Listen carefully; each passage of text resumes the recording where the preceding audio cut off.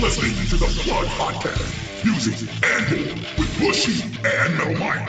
Sit back, crack open a cold brews, break out your stack, light it all up while we do our retrospective views and discussions of all things music, food, and entertainment. If you're Metal Mike, Metal Town. So without further ado, here's Bushy and Metal Mike. Cue applause. Well, all right, welcome to another edition of the Plug Podcast, music and more with Bushy and Metal Mike. I am Bushy, and with me as always, Metal Mike. How you doing? Hey, Bushy, how you doing? What's going on, man? We're- I'm doing great, dude. I've had an amazing weekend. Yeah, you were just kind of telling me about some of it off mic, so Yeah, go ahead and share it with the listeners, man. Well, Friday night, first of all, after work, buddy of mine came over. We got all kinds of shitty. But earlier in the week, I'd seen an advertisement on Facebook. They were having a food truck rodeo at Burnsville, which is the next town over from where I am. And Maine Lobster Company was going to be there. And most people might know them from Shark Tank. I know that one of the guys has been on MasterChef, one of the owners of this company. So they've had a lot of publicity. And now they're like a multi-million-dollar food truck company. That's where they're making all their money off these food trucks. They get their lobster sourced right from Maine and is shipped daily. So everything you get is within 24 hours of catch. And dude, it was a little pricey, but fuck, man. They weren't skipping on the portion sizes. And talk about melting your mouth. I had a Maine roll, which is lobster cold. And then a clam chowder. And when you bit into the clam, you tasted the ocean. It was so fucking fresh, so good. And discovered some new music over the weekend because they had a band playing at this food truck rodeo thing that was going on. And it was at a brew house. The beer was amazing. They have a wood-fired pizza there. They have a brick oven. So I'll be going back just if nothing else to see if they have a good pizza. But this band, Hustle Souls, they're out of Asheville, North Carolina. They blew me the fuck away. It's not rock. It's not metal. They call it horn-fused soul is how they advertise it on their Facebook page. But it's hard to describe. I'm going to play some of their music throughout this episode. I'll edit all that in later. But they're amazing. Check them out. Hustle Souls. You can check them out on Facebook. And they do have some music on YouTube. You can check that out as well. I don't know about a Bandcamp.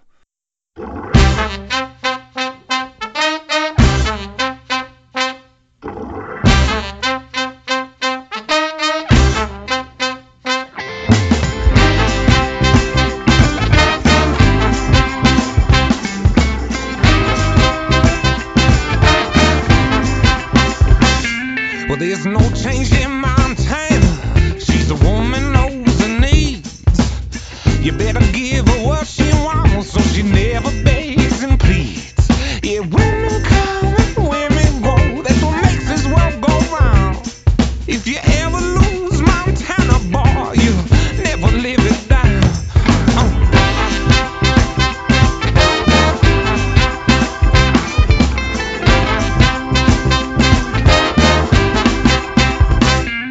No, you won't forget Montana once the shot's been seen.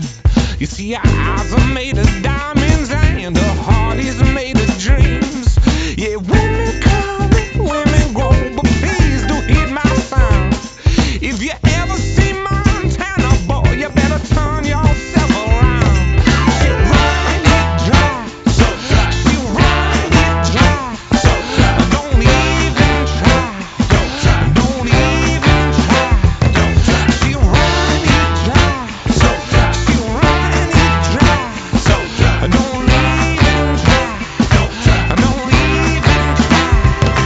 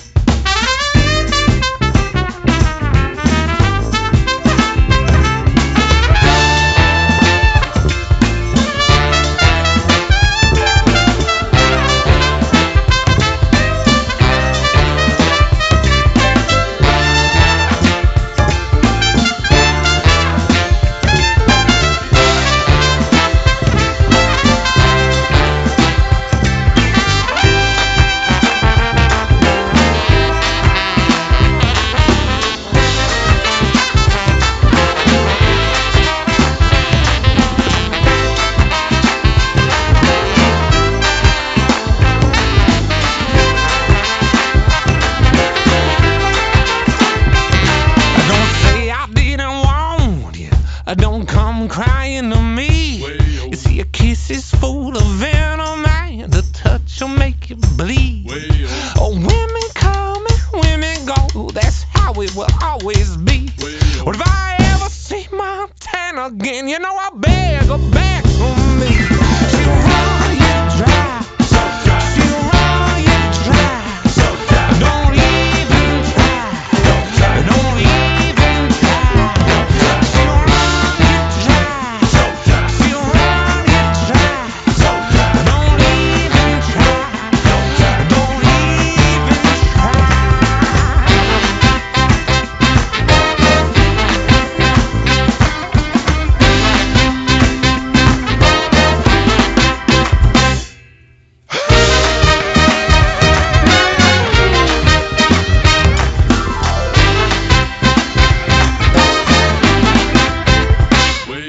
But dude, 2 hours, the guitar player just fucking shredded. I spoke with the singer. He said he would come and, do the show with us. So it's just been an absolutely great weekend. How about you? I wouldn't go so far as say a great weekend, but a good weekend, man. I mean, well, it's been kind of a weird week. Like as I said, and I'm sure some of our listeners will know if they see my co-host from the Metal Mike Show, my good friend Bill. Man, his dad fell down the stairs. Bill was helping him carry some stuff down, and Bill was like, "Well, Dad, let me go ahead and go down the stairs first," because it was like something with a dolly, I forget what they were carrying, but so Larry, being the stubborn, guy that he is, no, I got it. Well, he didn't have it, and he fell. Oh man! But thank God he didn't hit his head. He didn't break anything. Well, that's good. But he had a lot of internal bruising and sprains, and he basically fucked up his diaphragm, which the diaphragm's the muscle that helps you to breathe. Right. So he couldn't breathe, man. He was having trouble breathing. Good Lord. Just scared the shit out of Bill, of course, bet. and they had to 911 him out of there, and they had to get a gurney because they couldn't get a stretcher because they're on stairs. Right. So, they got him out of there and ran all their tests, and they kept him for a few days, and he's back home now. He's got to wear oxygen still, though, because he's still having trouble. But they said eventually he'll bounce back. But, I mean, the guy's like in his 70s, so it's going to take a little while, I mean, I don't know about you, but I noticed it myself. Like, when I started right around when I turned 40, I just noticed I didn't bounce back from shit like I used to when I was young. Exactly. So, and we're just getting a fucking taste of that shit. Yeah. There's more of it to come. Yay! Yeah. Well, that's like, yay! I Giddy oh so fun, yay! No, it's not. For real. That sucks. That was my Jim Florentine's character impersonation from Crank Yankers. Special ed, right? Yeah. Yay! I can't believe I didn't tell you this at all, off mic or anything. I broke my fucking toe, dude. What? No, Yeah. you didn't say anything, man. Yeah. You broke your toe. Yeah, my second toe, the one next to the big toe. Yeah, me and Nevaeh Friday night, we were slap boxing her shit, playing, and I threw out a snap kick at her, like I would have if I was 18 years old. I mean, it had some strength going behind it, because I was trying to back her ass up because, she's 15, I'm 46, she hits hard. And so I threw out that kick, but instead of lifting my toes and spreading them the way I normally would so that maybe it would catch right on the, for lack of a better term, palm part of my foot, curled my toes the wrong way, and I hurt and felt the crack. Yesterday, when I got up, it was just swollen, so I'm like, okay, maybe it's not broken. Yeah, when I got up today, that fucker is black and blue. Oh, man. That sucks, dude. Yeah, it's going to suck going to work this week. I mean, I'm good in shoes. It doesn't hurt quite as much. Walking around barefoot, through the house and such, that's painful, but... Yeah, I can't believe I didn't bring that up because she thought it was hilarious. My sister laughed hysterically about it. It's like, no, I didn't jam it on something because that would be funny. Like that day that I smacked the hell out of my toe, during an edit of this show. When I walked into the damn floor because of the 1-inch lift. I remember that. Yeah. So yeah, I got that to deal with. But other than that, I do have to make an apology. As I was editing. I guess we didn't record last week. The week before show, the Twisted Sister retrospective. I got way way too drunk in that show. So if we have any listeners left, I certainly apologize for that nonsense. And it will not happen again, I hope. Oh, God. Embarrassing to edit that. Embarrassing. It was somewhat amusing. It was something else. Good Lord. A lot more should have been taken out of that show than I took out.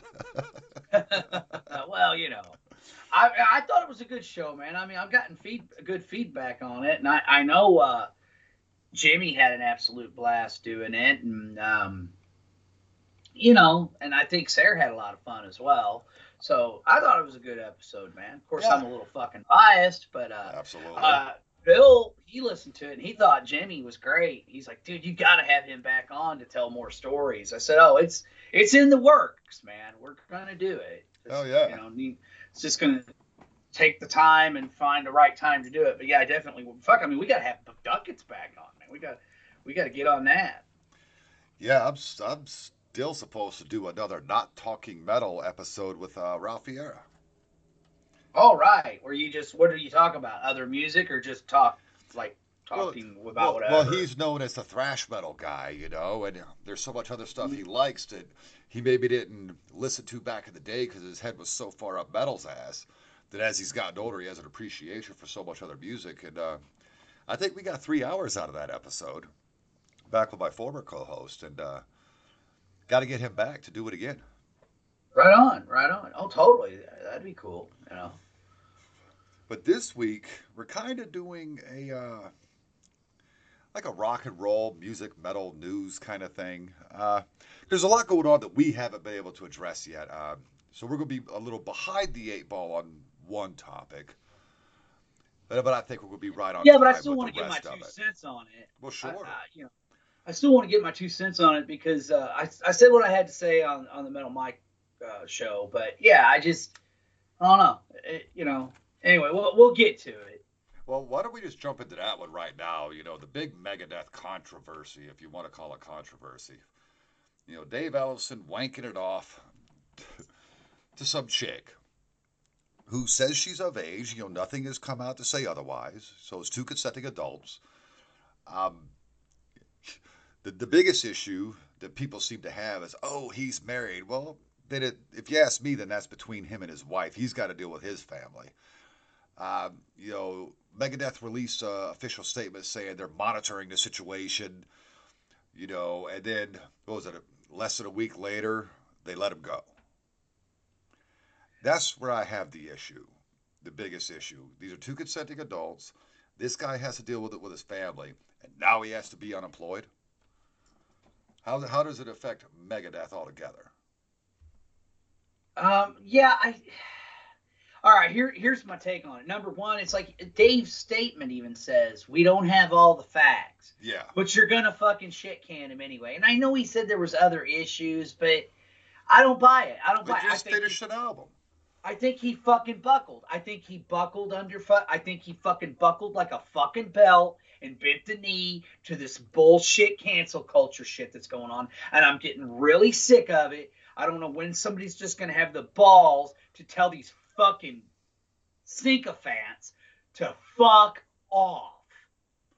Okay, just like it's like the entertainment industry treats Twitter like it's the center of the universe, dude, and it's not.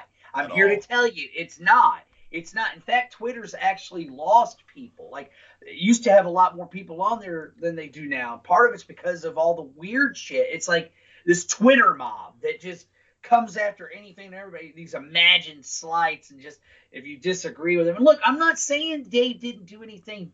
Look, what he did was fucking stupid. David Ellefson, I love you, man, but you're fucking dumb. I don't know what the fuck you were thinking. A momentary lapse of reason. To all you Pink Floyd fans out there. I don't know. I don't know what the fuck it was. What he was thinking. I mean, look, dude. We all get our fucking jerking. Okay? We all do it. Everybody does. Let's just be real about it, Sure. But I don't fucking do it. I don't do it where people can see, and especially on social media being recorded. Now, from what I understand, David didn't know he was being recorded, possibly. I don't know. And like you said, the woman that apparently he did it with, She said, hey, I instigated it. I'm an adult, blah, blah, blah. Some people have accused him of grooming because apparently when she first joined his band camp or whatever the fuck it was, I'm not 100% sure on that, Right. that she was underage and that he was grooming her. Well, if he was grooming her, then why didn't he start fucking hitting on her right when she turned 18? Exactly. From what I can see, that's not the fucking case. This shit didn't happen until she was like 19 or 20. So again, and look, if there's some other facts out there and Dave was up to something illegal and no good, then it will come out. And if so, then yeah, by all means, throw the book at him. You know what I mean? Right. But this shit of fucking judging people before you even have all the facts, I'm fucking sick of it, man. I'm just tired of it. It's like you're guilty until you're proven innocent, man. Bullshit, man. It's like reason and accountability has just went out the fucking window these days, man. And I don't understand. Like I said, this whole Twitter mob, anyway, man. They're just stupid. Like you have these companies, these entertainment companies, and I don't want to get off the subject of music, but I'll use a perfect example. American comic books are selling for shit right now, Bush. They're not, and I'll tell you why. One of them, I quit collecting a long time ago. I used to buy comics all the time. Right. Now I got a membership to Marvel Unlimited and DC Universe Infinite, but even then, I a lot of times I read the older comics. Some of them are comics even before my time because it's like, okay, I've heard about these stories, but I never read them, so I'm going to check them out. I love comic books, I still do, but right now manga is kicking. In the West, I may add, not in their own country, manga and anime is kicking the fucking shit out of comic books. The top like 20 selling graphic novels is all manga. As far as I'm concerned, the big two and all them other ones have nobody to blame for themselves because they keep trying to write and create. I'm just gonna say it, pandering to these fucking weirdos. This woke bullshit. And they're losing fans left and right. People don't, like they're trying to have some of the characters look like just plain ordinary people. And like there's a character where they've done this story where there's a character named Starfire from the Teen Titans, and it's like a possible future where she has a daughter, and she's like this fat, frumpy looking. And I'm not trying to be cruel. Hey guys, guess what? I'm fucking fat. Okay, so let's just throw that out there right now. But you know what? I don't want to see. I don't want to see me in a comic book. Right. I want to read Batman, not the Adventures of Fat Man and Bob and the Boy Blunder. What I'm trying to say is they're pandering to this audience, and all because of Twitter. And this dude who works in the industry just recently found out that most comic book readers and fans aren't on Twitter. So basically, you're trying to give into an audience that isn't there. These people might yell at Marvel and DC because they don't have enough whatever it is they want, but when they capitulate and comply, nobody's buying their comics. Nobody gives a fuck. And the old school fans are like, fuck, I'm gone. And then they insult you on top of it. And again, but it's all bending to the Twitter mob, this group of fucking weirdos, this small minority that's very vocal, especially if you see, I don't have Twitter. Fuck Twitter. We have a Twitter for the station, right? And that's all we use it for, is to let everybody know what we're playing. But I will never have a personal Twitter account. Fuck. I'll do Instagram. I'll do Facebook. I'm good. I don't fucking need Twitter. I don't get it anyway. I never have. The whole fact that, because you can only put like with Facebook, you can post shit and it can be quite lengthy. You can't do that on Twitter. It's like so many characters per space or whatever the fuck. And, I don't know. I don't get it personally. I just don't get it, man. Maybe I'm an old guy. I don't know. But to me, Dave Mustaine, he buckled, dude. He buckled to the Twitter mob. And I'm just fucking sick of it. It's like the other day, I don't want to sound like a dick, but there was somebody in the chat room while I had a DJ in. I'm not going to say who it was, but he was kind of whining about Alice Cooper and Ace Frehley tour, like that, well, that's just going to be like going to a Republican convention or some ignorant shit like that. Wow. And I'm sorry, I don't care if Alice and Ace are conservative or Trump supporters. I don't care if they're not. Like, I'm one of those people that I separate the artist from the art, and You don't know how bad I just want to go, fuck politics, motherfucker. I don't care. Like, if you're going to let that affect your enjoyment of their music, then you're an idiot. I'm sorry. And it's the same thing when people get mad at an artist like Cheap Trick who says something anti-Trump. Well, I've never listened to. Well, you're a fucking moron. You're an idiot. I mean, in my opinion, you're a pussy. You're a fucking snowflake. And we got them on both sides, man. They're just pussies, man. It's like, oh, I want to live in an echo chamber where everybody agrees with me. Get the fuck out of here, you fucking pussy. Yeah, Whatever happened to sticks and stones may break my bones, but words will never hurt me. I mean, when did everybody become such pussies, Bush? I don't know. I don't know what this whole I'm offended thing is all about. Oh my God! By every fucking thing. Yeah, and it's funny because like literally nothing offends me. That doesn't mean things don't piss me off, but nothing offends me. Like where I'm so shocked. Oh, that we have to remove that because that bothers me. No, not at all. I'm gonna tell you something, Bushy. These motherfuckers, this Twitter mob, these woke fucks, they're just as bad as any puritanical fucking right-wing religious people are. You remember those motherfuckers that wanted to cancel everything in the 80s? Yeah. Oh, Satan and all that, and they wanted to cancel shit. These guys are just as bad. They're just on the other side. Yeah. It's like they're trying to police everything, what people say, what they think, what you can watch, what you can like. Hey, what? Go fuck yourself. If you don't like something, here's an idea. Ignore it. Exactly. Ignore it. That's what I do when somebody posts something on Facebook I don't agree with. I don't sit there and fucking argue with them and fight with them and debate with them on fucking Facebook. You know what I do? Oh my God. I scroll by. Yeah, scroll by. I don't give a fuck. They're entitled to their opinion. And as long as they're putting it on their personal Facebook group page, I could give a shit less. Now, if they post something political in the middle of my Facebook group page, I don't give a fuck what side of the aisle you're on. That shit gonna get fucking deleted. Yeah. Because I'm not having it, man. Exactly. And maybe you're saying, well, you're a hypocrite because you're canceling them. No, I straight up tell people right away, no politics, motherfucker. No politics at that metal station. On either side, I don't want to hear it.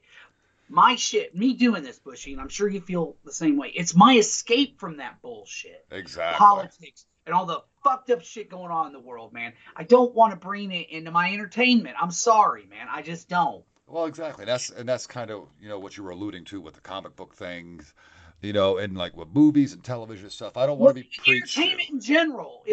That's nothing. Like if you got a message, at least be slick about it. Entertain me while you do it.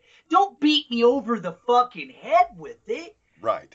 I'm like, and that's what they do now. They just beat you over the fucking head with it, man.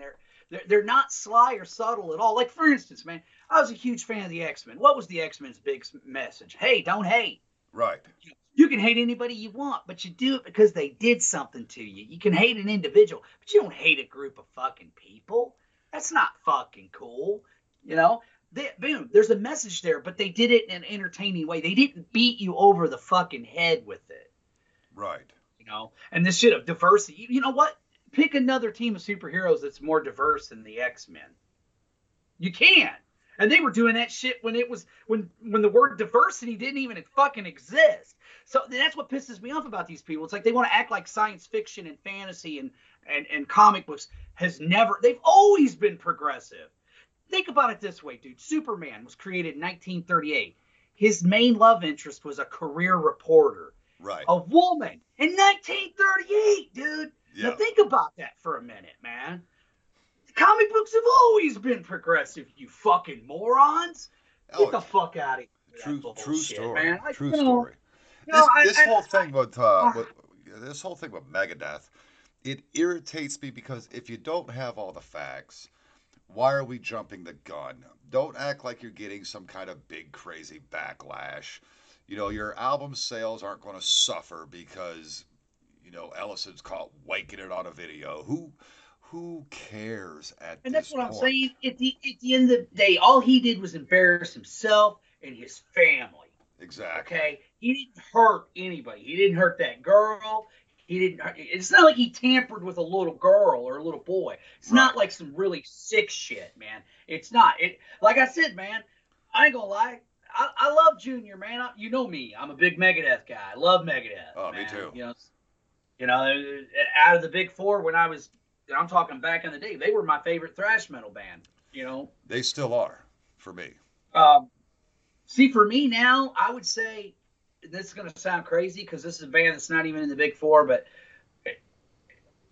Death Angel is one of mine. I mean, don't get me wrong, I still love Megadeth and always will, but Megadeth kind of went through a period there where I kind of tuned out, Bush. I have to be honest, kind of like with Metallica, did the same thing there too, where I still love them. I'm still a Megadeth fan, always will be, but yeah, I'm a little pissed off about this because I mean, the first time David left, that was under different circumstances, but this one, man, I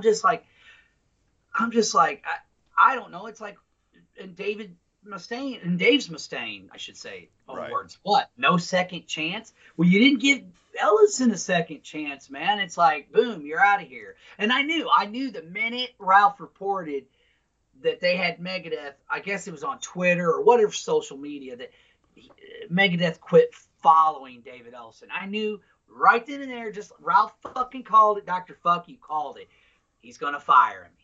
And then not a week later, boom, he's gone. And I'm just like, I just don't think not just David Ellefson anyway, I don't think people deserve to lose their livelihood just because they say something you don't.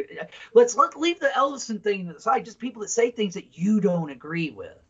Right. Like, that's fucked up, man. It's like, I don't know. I just don't get it. And like I said, I feel, maybe I'm wrong. Maybe there was other things going on, and this was just the final straw for Mustaine. He's like, fuck it, dude, you're gone.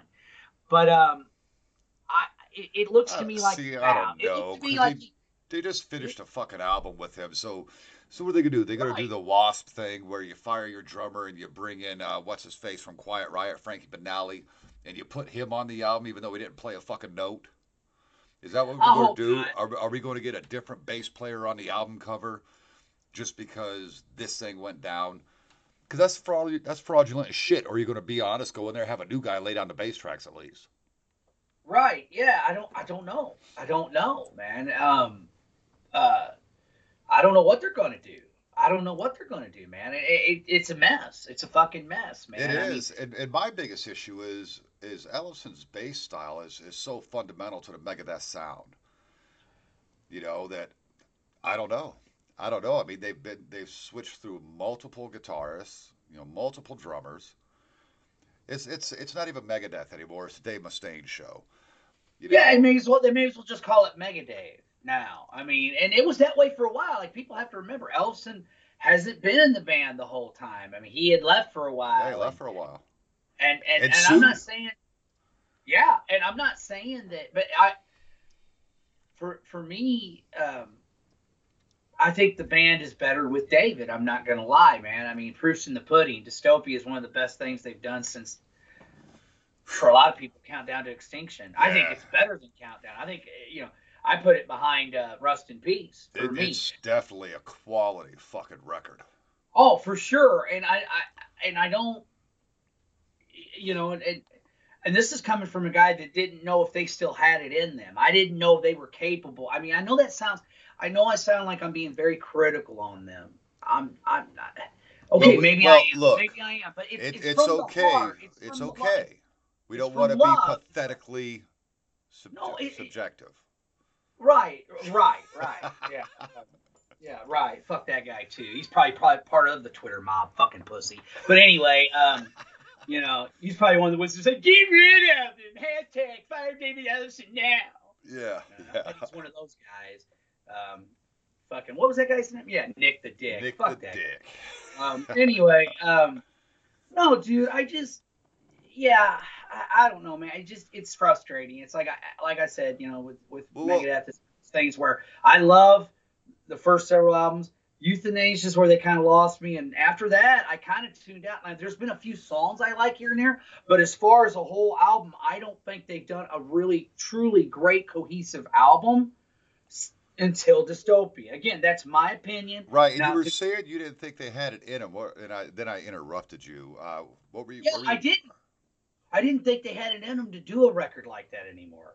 You know, like so, you know, let's be honest, dude. And this is with all bands. When a band first comes on the scene, they're young and they're hungry and they're full of fire and they're angry and they're pissed off. And once you get successful, you kind of a lot of bands and artists they lose they lose their base, they lose their footing or whatever the word I'm you know They they lose don't their edge, if you ask me. yeah they lose their edge, but they're also kind of they're surrounded by a bunch of fucking ass licking sycophants that tell them everything they do is great no matter what. Right. They don't they're not in touch with the fans. They don't have their finger on the fans' pulse, so to speak. Right. Um, I feel that way about now. There might be some people in the band that are like again, not to go into the Kiss vortex, but hey, we love Kiss, so fuck you, motherfuckers. If you don't like it. But I've always felt like Ace Frehley, out of the 4 original members, had his finger on the pulse of the fans. He wasn't really in favor of them doing disco type stuff. He even though he complied and gave them 3 shitty fucking pop songs, power pop is or whatever. Because people want to defend Unmasked, man. It just cracks me up like, it's a great record, and yeah, it's not hard rock or metal, but it's perfect power pop. No. No, you're just a Kiss tard. And I don't know. I shouldn't be that way. Everybody has their opinion. Everybody's pathetically subjective. And if you like it, that's cool. You know, I'm not gonna bash you. I shouldn't say 20 that. years But ago, you couldn't tell me that was a bad album. I can't even listen to it now. You know, but then again, but you were a Kiss tard, weren't you? Be honest. Back then, yeah, they did no wrong. I wasn't exactly. I was the same way with Ozzy. I was the same way with a lot of artists. Like it was like they could do no wrong no matter what.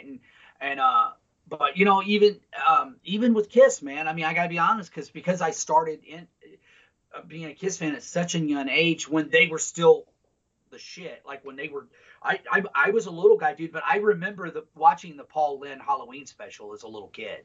Wow. You understand? Like, yes, Yeah. I remember that, man. And I was already into them because of Alive, because my brother brought home Alive. I was like, oh my God, it's Kiss, you know? Right. It's a huge, I mean, it's a big memory from my childhood, Bushy. So for me, it's like, when they were doing Unmasked, my brothers and I were like, what the fuck is this shit? We hated it.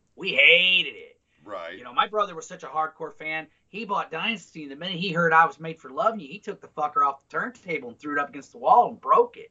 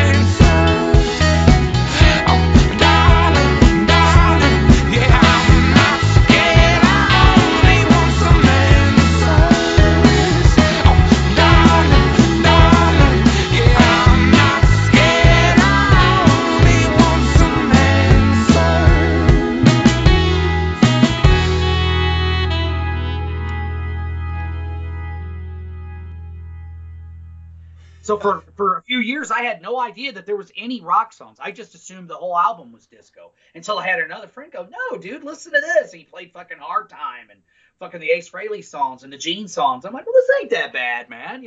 So there you go. You know what I mean? Like, but at the time, my brother took that as a total fucking betrayal.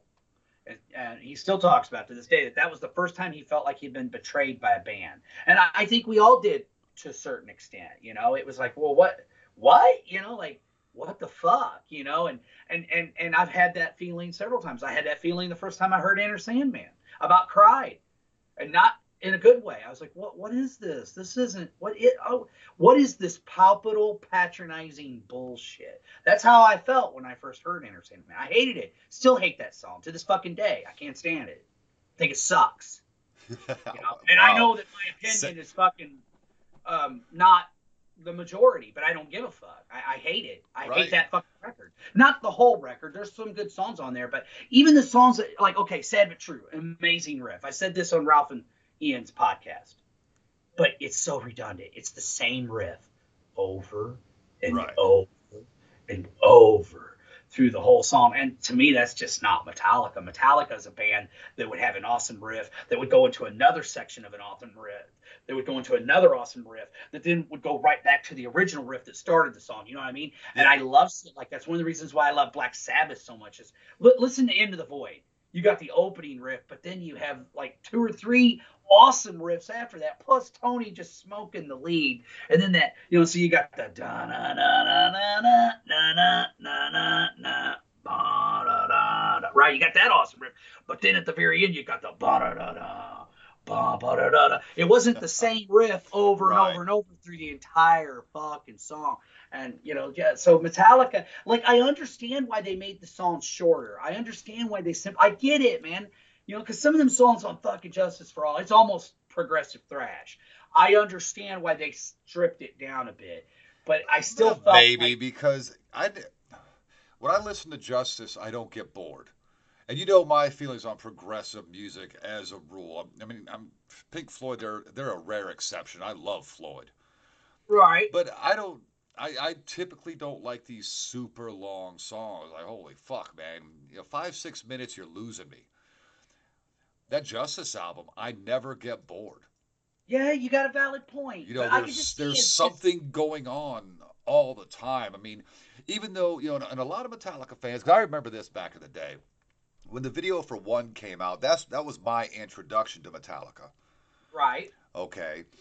My buddy had been one of those guys that was a stone cold Metallica fan from the beginning, and he was fucking furious that they had a music video. He's like, my band doesn't get MTV play. My band doesn't get radio play. So he was fucking furious. And then by the time the Black Album comes out, he was done. Yep. And with me, the Black Album, I dig it. I don't worship it the way a lot of people do.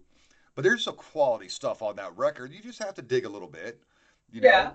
I'm not a hater on Unforgiven. I think that's probably one of the greatest songs ever written. Yeah, that and Nothing Else Matters. I think those are fucking brilliant. I think it was just Unforgiven is, I think, them realizing that they were fucking their original fans over, and they know that we're never going to forgive them, so that's why they wrote that song. And Nothing Else Matters should have been Nothing Else Matters, including My Integrity. Well, that's the thing. Yeah. I think a lot of fans were just so shocked at what the fuck Metallica's doing ballads, and it's like, no, dipshit, they've done ballads their whole fucking career, except maybe the first record.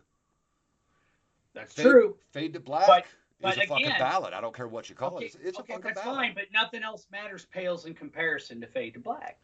Just pales. It's just not near as good. It's Fade to Black, but like palpable, safe. Yeah, well, I don't care if it's palpable.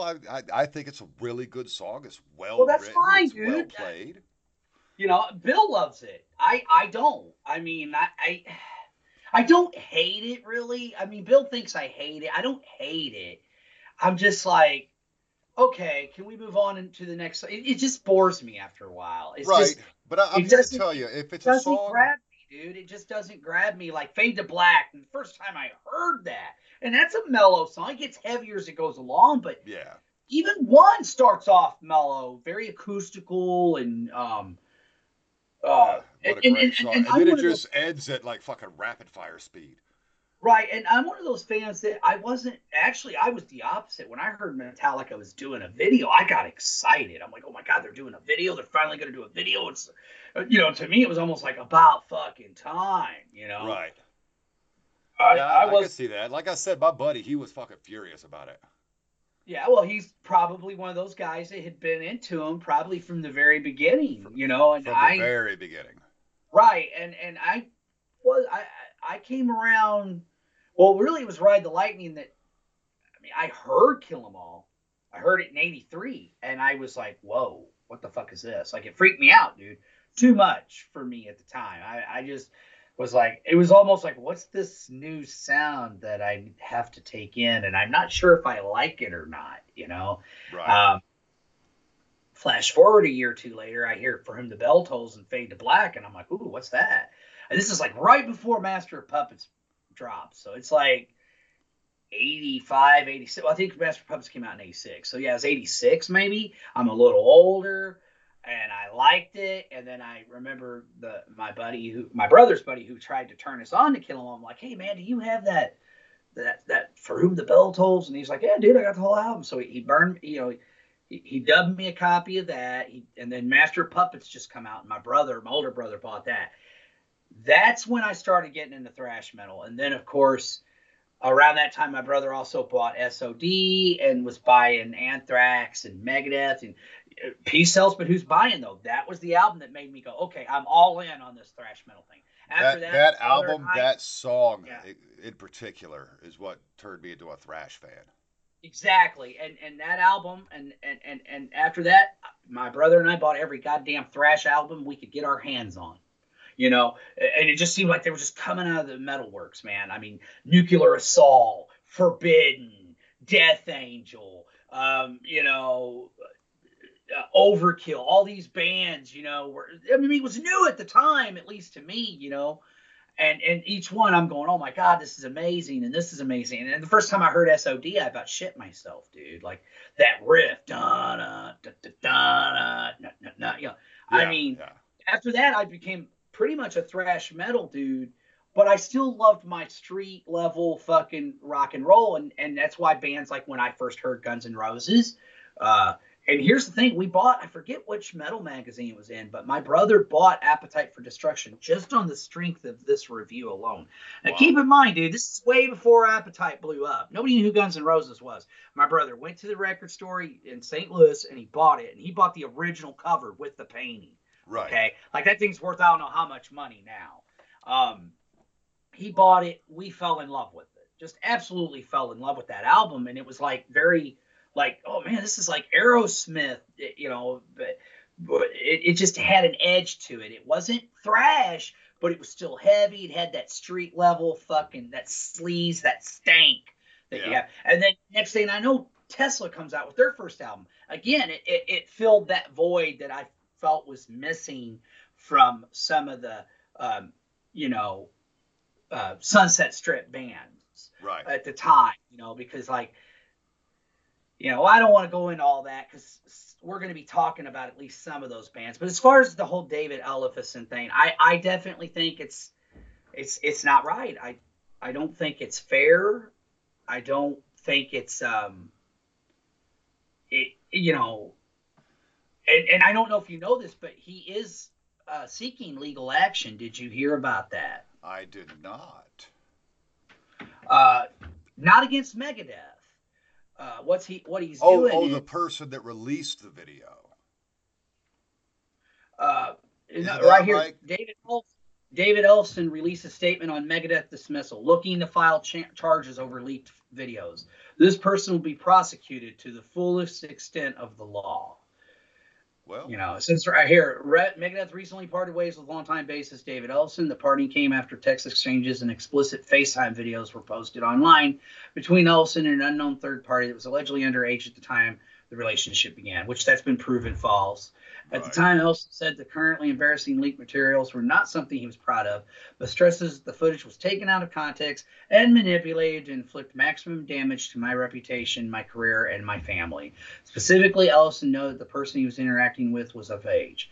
Now Ellefson has issued a statement to Rolling Stone, fuck that rag, saying he's working with local police on an investigation of the person who posted the video. Ellefson said he plans to charge the person responsible for posting what he deems revenge pornography online, and that he's also filing a defamation lawsuit against the person.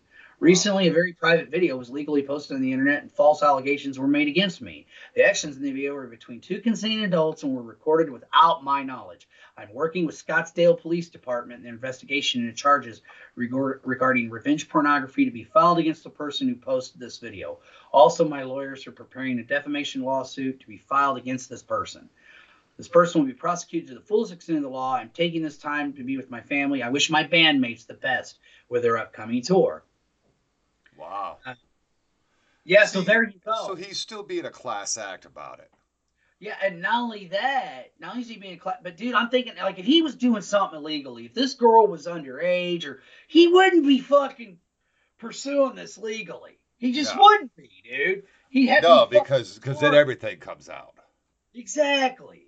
So to me, you know, yeah, like I said, what he did was fucked up, man. As far as like, it was stupid. That was stupid. It wasn't fucked up. Who hasn't jerked off in front of their fucking girlfriend? Oh, no. I don't mean about that. I'm talking about, like I said, dude, I'm just really leery about things with the internet, man.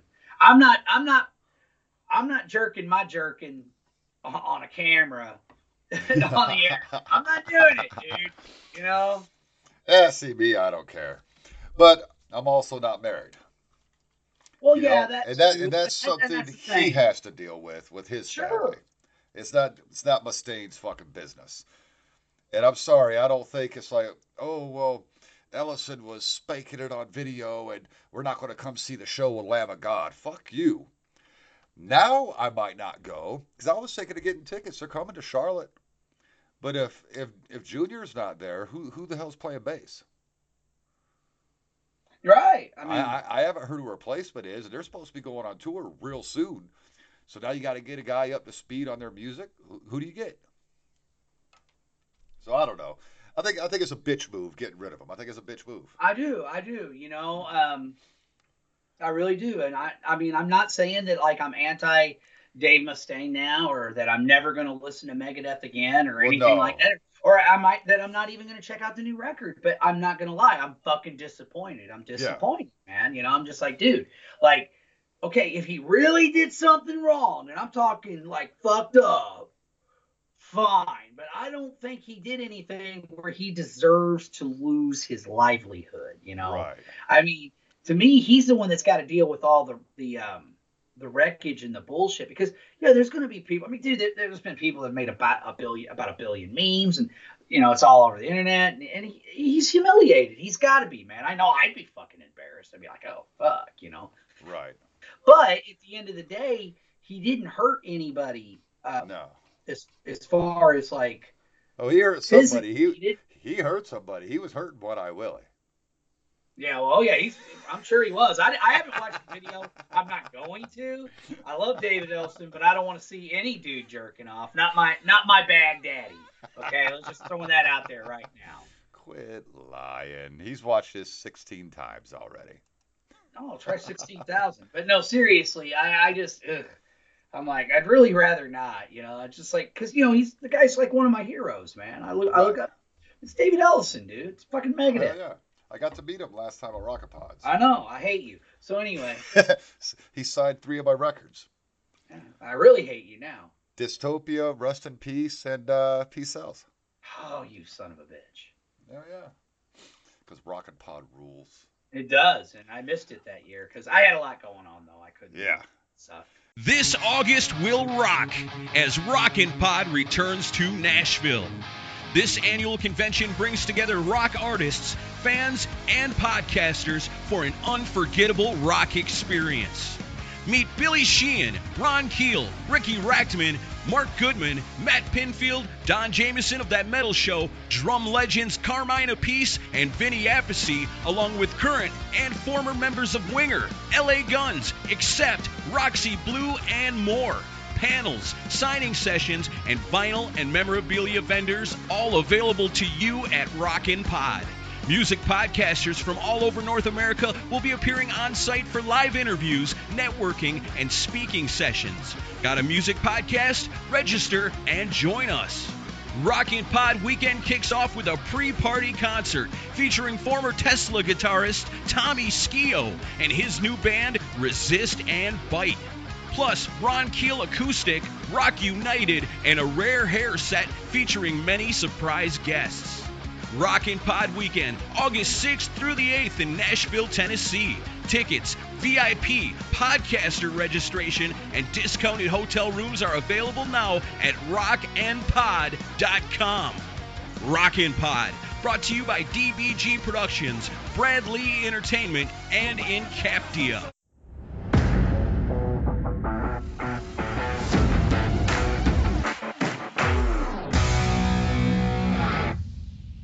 Well, we get to I'm go. going to be there this year as a fucking podcaster, so I'm really, really excited about that. Well, yeah, I can't wait for Mr. Sinzak to get into releasing the interview slots. You know, and we got to decide, who we want to talk to. Yeah. So I don't know how the fuck this guy keeps getting in the news, but he seems to weasel his fucking way in all the time. And I used to be a guy that was singing praises for this fucker until he fucked over friends of mine. But now he's just so fucking full of shit. And I haven't even read the whole story. All I did was look at the fucking headline, and I'm like, bullshit. Vinnie Vincent is back in the goddamn news. Yeah. This fucker says that he could have rejoined Kiss after the Revenge sessions. Are you kidding me? Yeah, right here. Vinnie Vincent believes he could have rejoined Kiss after Revenge. Get the fuck out of here, man. Oh. Yeah. The only people that Gene and Paul were going to fucking, how did I put it earlier? Shove aside Bruce Kulick for it would be Ace Frehley. They're not going to. Bruce is, in my opinion, I'm right there with Ace. He was probably the best guitarist they had besides him as far as he came in, he did his job, he did a good job. He realized, okay, I'm a team player. I'm not the, but Bruce did a good job, man. And that's why I get pissed at some of these fucking Kiss tards, and every fan base has them, where they get pissed because you don't support what Kiss is doing now. Well, you're not a real fan. Well, hey, fuck you. Me and my brother Mark, especially Marky, he supported every era. He bought every album. He loved Bruce Kulick, met him, thinks he's a great guy. I think Bruce is an amazing guitar player. He's a damn good guitar player, man. Damn good guitar player. I mean, hey, man, some of those solos he does and some, even the songs I don't like, I'll be like, oh, nice guitar solo there, Bruce. You know what I mean? The guy did his fucking job. Where with Vinnie is on a songwriting level. Hey, I'll give it. And it seemed to me he had chemistry with Gene and Paul. Like fuck, dude, what, eight out of the 10 tracks in Lick It Up, and like several of the ones in Preachers. I'm not going to say there isn't a chemistry there, but I also know he caused all kinds of problems. He wouldn't, sign the contract that Gene and Paul wanted. He wanted to be treated as if he was an equal member, and I'm like, dude, that's never going to happen. When you join an established band, you are a fucking hired gun. Yeah. And to me, it was like, so it wasn't enough that you were going to get songwriting and performance royalties for the songs that you helped write. You want equal. That's not going to happen, dude. You're not Ace fucking Frehley. You're not an original member of the band. And let's just be honest, man. Vinnie is obviously somebody who's mentally ill. I think he's a narcissist. I think in his mind, he is this huge megastar. And he, again, I mean, Gene Simmons says it himself right here in this very article, man. I think I've got it there. Vinnie was up to his old tricks again. He reneged on a side deal we had made and decided he wanted to renegotiate. He eventually sued us and lost. As far as I was concerned, he was persona non grata forever. Exactly. And that's after Revenge. Exactly. Right. So I don't know and then how right Vinnie here, could say in his own mind it could have happened. right. It's like, Because he dude, does and then say right it's here, his opinion. He's making sure you know it's his opinion in the article. But come on, dude. The right fuck are here, you on? prior to the end of the road launch, Paul Stanley and Gene Simmons weren't very enthusiastic about the prospect of an on-stage collaboration with Vinnie Vincent. Paul says, now Vinny's that one exception, and for so many reasons, Stanley told Yeah. Guitar Report. I would say that's not someone who I want to celebrate anything with. And what the fuck does that tell you? And then right Yeah, here, exactly. Simmons also chimed in, explaining it's worth stating that Vinny has sued the band and lost 14 times. I'm not here to cast any aspersions. He is a talented guy. That's why he was in the band in the first place. But would I depend on him to get up on stage and do anything? Never. Can he come to the shows? Of course. Anybody can. But on stage, never. Now, does that sound like somebody would be like, yeah, he could have fucking joined us back when we were recording for Revenge? Yeah. Get the fuck out of here. Right here it says April 2018, Vincent joined Simmons at the Kiss bassist vocalist Vault event in Nashville, Tennessee. He later said in an interview that he felt he got a cold reception and was treated very indifferently by Gene at the event. You think? You know, I mean, when That's you burn crazy. bridges, man, and that's what this motherfucker does. He has a history of doing it. It's not just with Kiss. I mean, he did Well, it. Gene said it, the most self-destructive person he's ever met. Yeah, he did it with the Decibel Geek guys. I mean, he just recently fucking attacked him again. You know, with his publicist or whatever, like that we're on his that you know that they're on his coattails. Dude, you had your one event that coincided or went against Chris's event. Well, the last one they did, the one I didn't get to go to, and Yeah, and it was hugely successful. The Rocket yeah, Pod, I mean. and I heard his was fucking empty. Like it was just empty, man. There was nobody there, or very few people there. It's like, dude, you know, you fucking blew. Hey, Vinny, if you're listening, and you probably are, because you're a narcissistic fuck. So anybody that, you know, posts anything with your name on it, you're gonna look at it. So here you go, you hermaphrodite fucking freakazoid bitch. Wow. Yeah, I'm merciless, and I'll tell you why. I don't, you know me, Bushy. I don't care what people do or what they're into. If you want to be a she or whatever the fuck your deal is, go with God or whatever other deity you believe in. I don't care. So maybe that was a little harsh, but he attacked people that, you know, I'm not the closest friends with the Decibel Geek guys, but I mean, Aaron Camaro invited me into his fucking home, dude. Right. I hung out with the guys. I drank beer with them. I got to know them. They're good dudes. Chris is a good guy. And these guys fucking, they waved that pink flag fucking higher than anybody, man. For years. For fucking ever. They fucking supported you, motherfucker, okay? And you fucking, you know, fuck him. I mean, fuck this guy. This is a guy who, he, you know, he did it with Kiss. It's like, oh yeah, I'm going to sign this contract, and then it's almost like he tries to do the whole Darth Vader. I've altered the deal. Pray I don't alter it any further. Only he's not Darth Vader, because Vader's a badass who can alter shit. You can't. You're a fucking weird fuck. Vinny, honestly, I'll be nice about it. I'm sorry I called you a hermaphrodite, all right? I'm sorry. I shouldn't have said that. Go get some help. Vinny, go see a shrink, brother. Maybe some help, yeah. Get some help, dude. Take your fucking meds for the love of Christ or what other deity you believe in. I mean, seriously, bro. Because here's the thing, like my nephew Kane, he don't give Vinny any slack. He's like, fuck that guy. And I'm like, well, he's mentally ill. And he goes, so? I take my medicine. I'm like, ooh, touche. Because Kane has mental illness. So he doesn't buy into that, oh, woe is me. And like he said, hey, just because you're fucking insane doesn't give you a license to be an asshole. Right. You know, and Vinny's a guy that, like I said, man, if he had done that Rockin' Pod, he would have cleaned up, dude.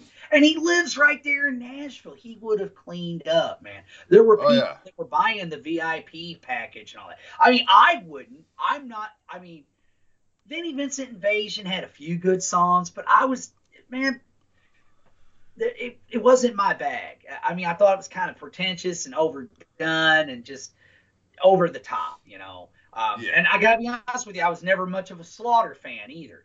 With that being said, I will say this though: Mark Slaughter is one of the nicest guys I've ever met, man. Oh yeah, he was real cool when I met him at Rocket Pod. Right, and I don't.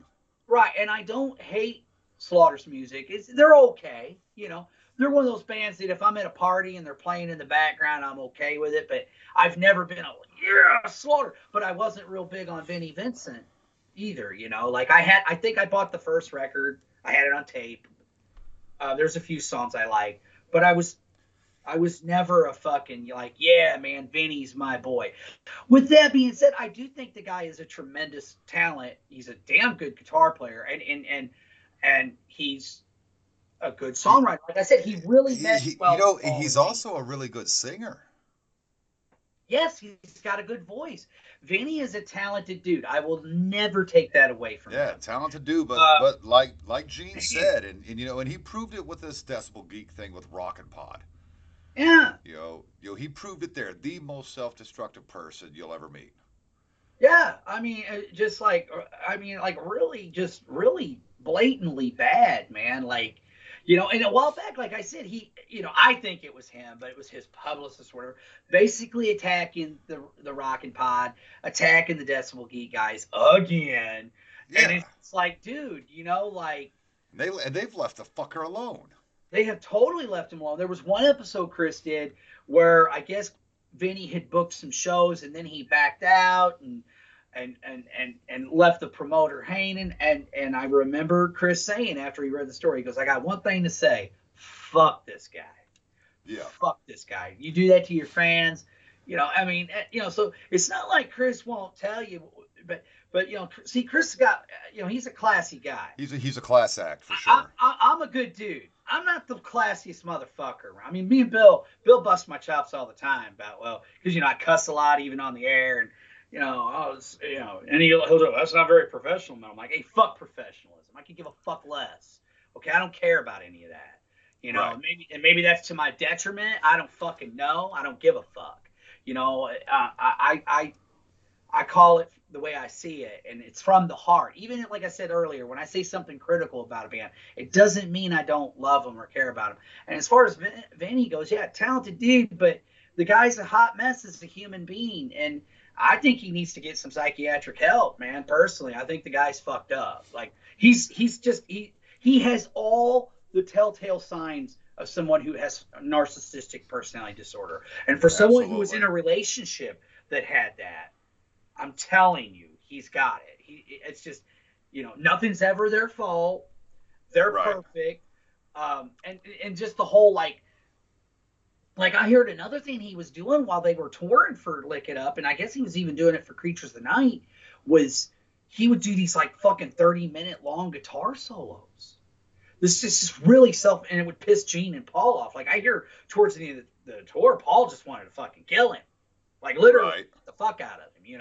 So maybe that's why he called him a mean Mr. Mustard. I don't fucking know, but I'm going.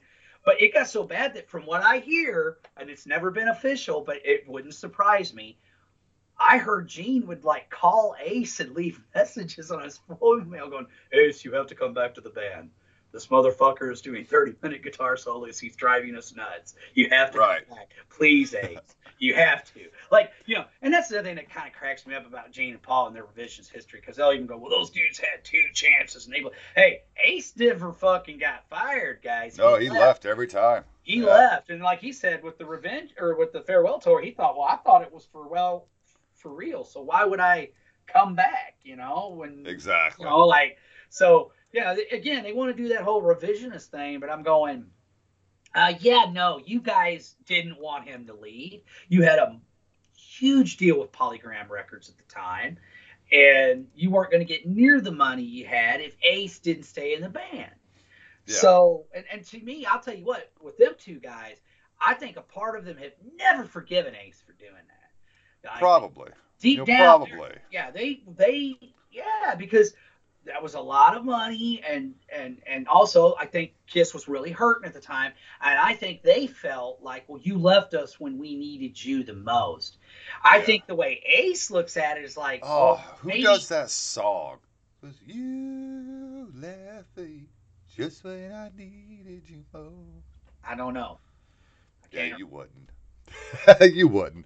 I'm sorry. I don't know how to do that, bud. I will find out. He's like, you wouldn't.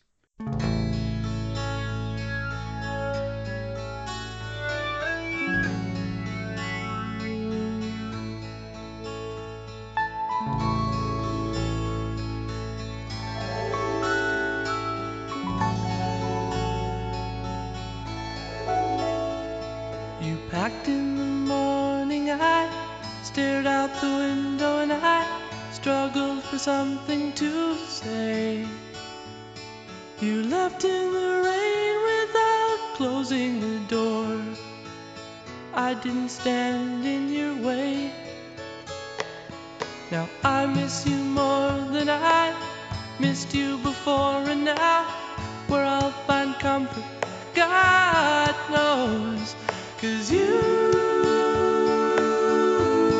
left me just when I needed you most.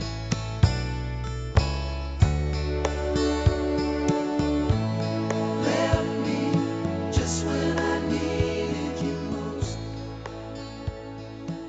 Like, oh, fuck, sorry, dude.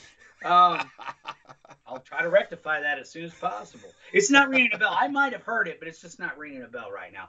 But Ace, man, I think Ace, where he was coming from, is like, hey, I'm tired of being outvoted 2-1. I'm tired of being like not having control over my career. Like, like he would try to give him advice or tell him, hey, I think this is a bad idea. They didn't. If they had listened to him, I don't think Ace would have left. I just got to be real. I don't. Probably not. And and I'm one of those guys. I think Dynasty's great. I think it gets way too much slag as a disco album because there's only really 2 songs. Maybe Dirty Livin's a little disco-y too. I think it is. I think there's 3 disco songs. I think definitely Sure Knows Something and I Was Made for Loving You. Oh, for sure. And even Dirty Livin's got some disco. It's got maybe some feel, but that's a good rocking song. No. And Charisma, New York Groove. I think it's a solid fucking record. X-Ray's Eyes. I love Ace's X-Ray cover. Eyes is amazing. I love Ace's cover of I Like Hit better. Yeah, 2000 and Hard Times and what's the other song? New York Groove's on that one, right? No, that's the solo album. Oh yeah, that's a solo. God damn it, I'm gonna look it up. Hard Times, X-Ray Eyes. Yeah, let me pull up my Ace Frehley folder real quick. God damn it. That's what I'm doing too, dude. I know. This is what's great about being a DJ. We're not going to fucking Wikipedia. We're opening up exactly. Our folders Dynasty because now. Yeah, we have a plethora of music. Save Your Love. Yeah. Yeah, which Save it. Yeah, I don't like that one much. I like it. I like my only complaint about Dynasty though, I don't like the production that much. It's got that it's too polished. I like my Kiss to be a bit more raw. But most of the songs are good. And even to be fair, like Paul wanted to prove that he could write a disco song for it to be hit. Yeah. And by God, he did it. He did. Yeah. My biggest problem is not Dynasty. It's where they decide to triple down and go, well, let's make a whole Sure Know Something.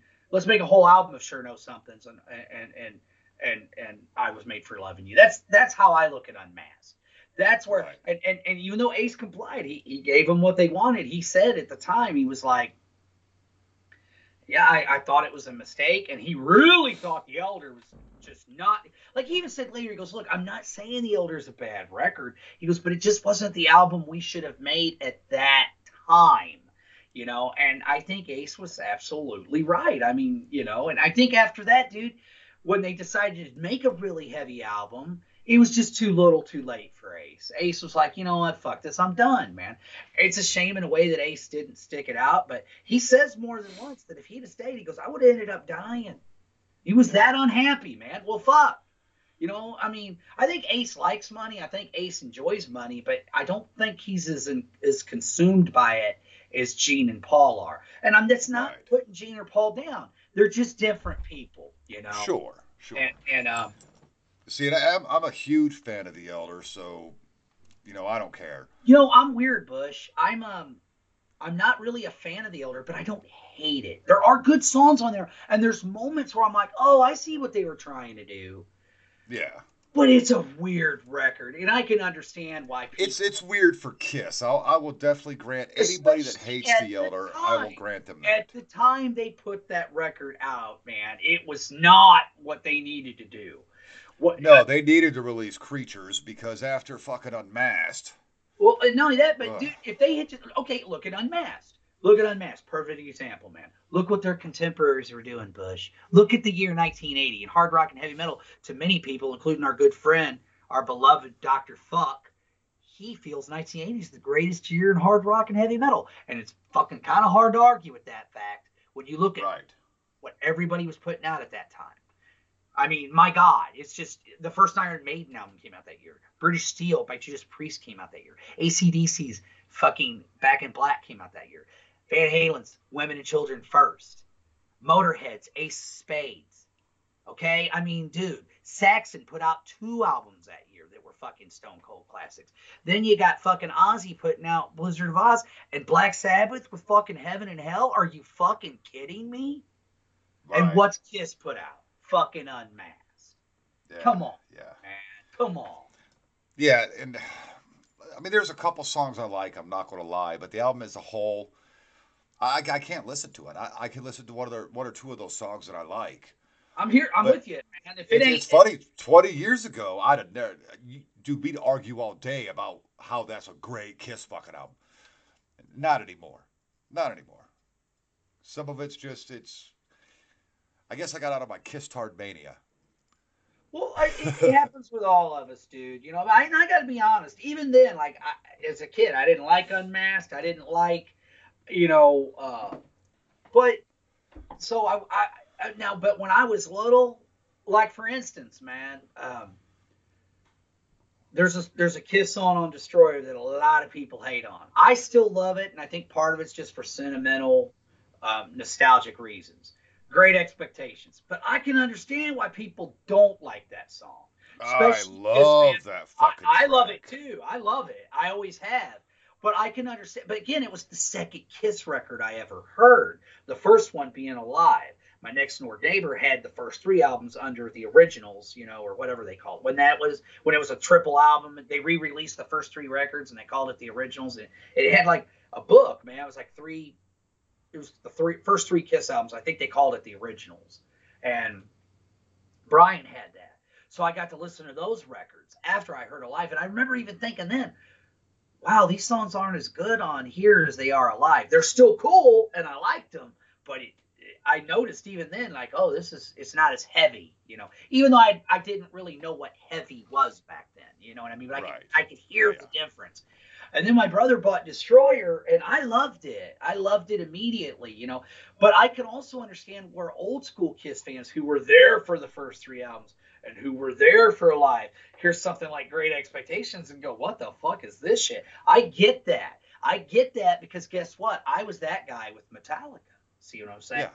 Yeah. What is this, man? I don't even, and I'm not comparing that to the Black Album. I'm talking like maybe For Justice for All, or even because, dude, there were some fans that were so hardcore they felt that fucking Ride the Lightning was a sellout because the songs like fucking Fade to Black and For Whom the Bell Tolls. And I'm like, okay, if I was a Metallica fan from the very, very beginning, and I'm there for Kill 'Em All, and I've seen them live, and I'm all about the thrash metal, I could maybe see where somebody would go, well, what the fuck? What are they slowing down for? Yeah, maybe. To a certain extent.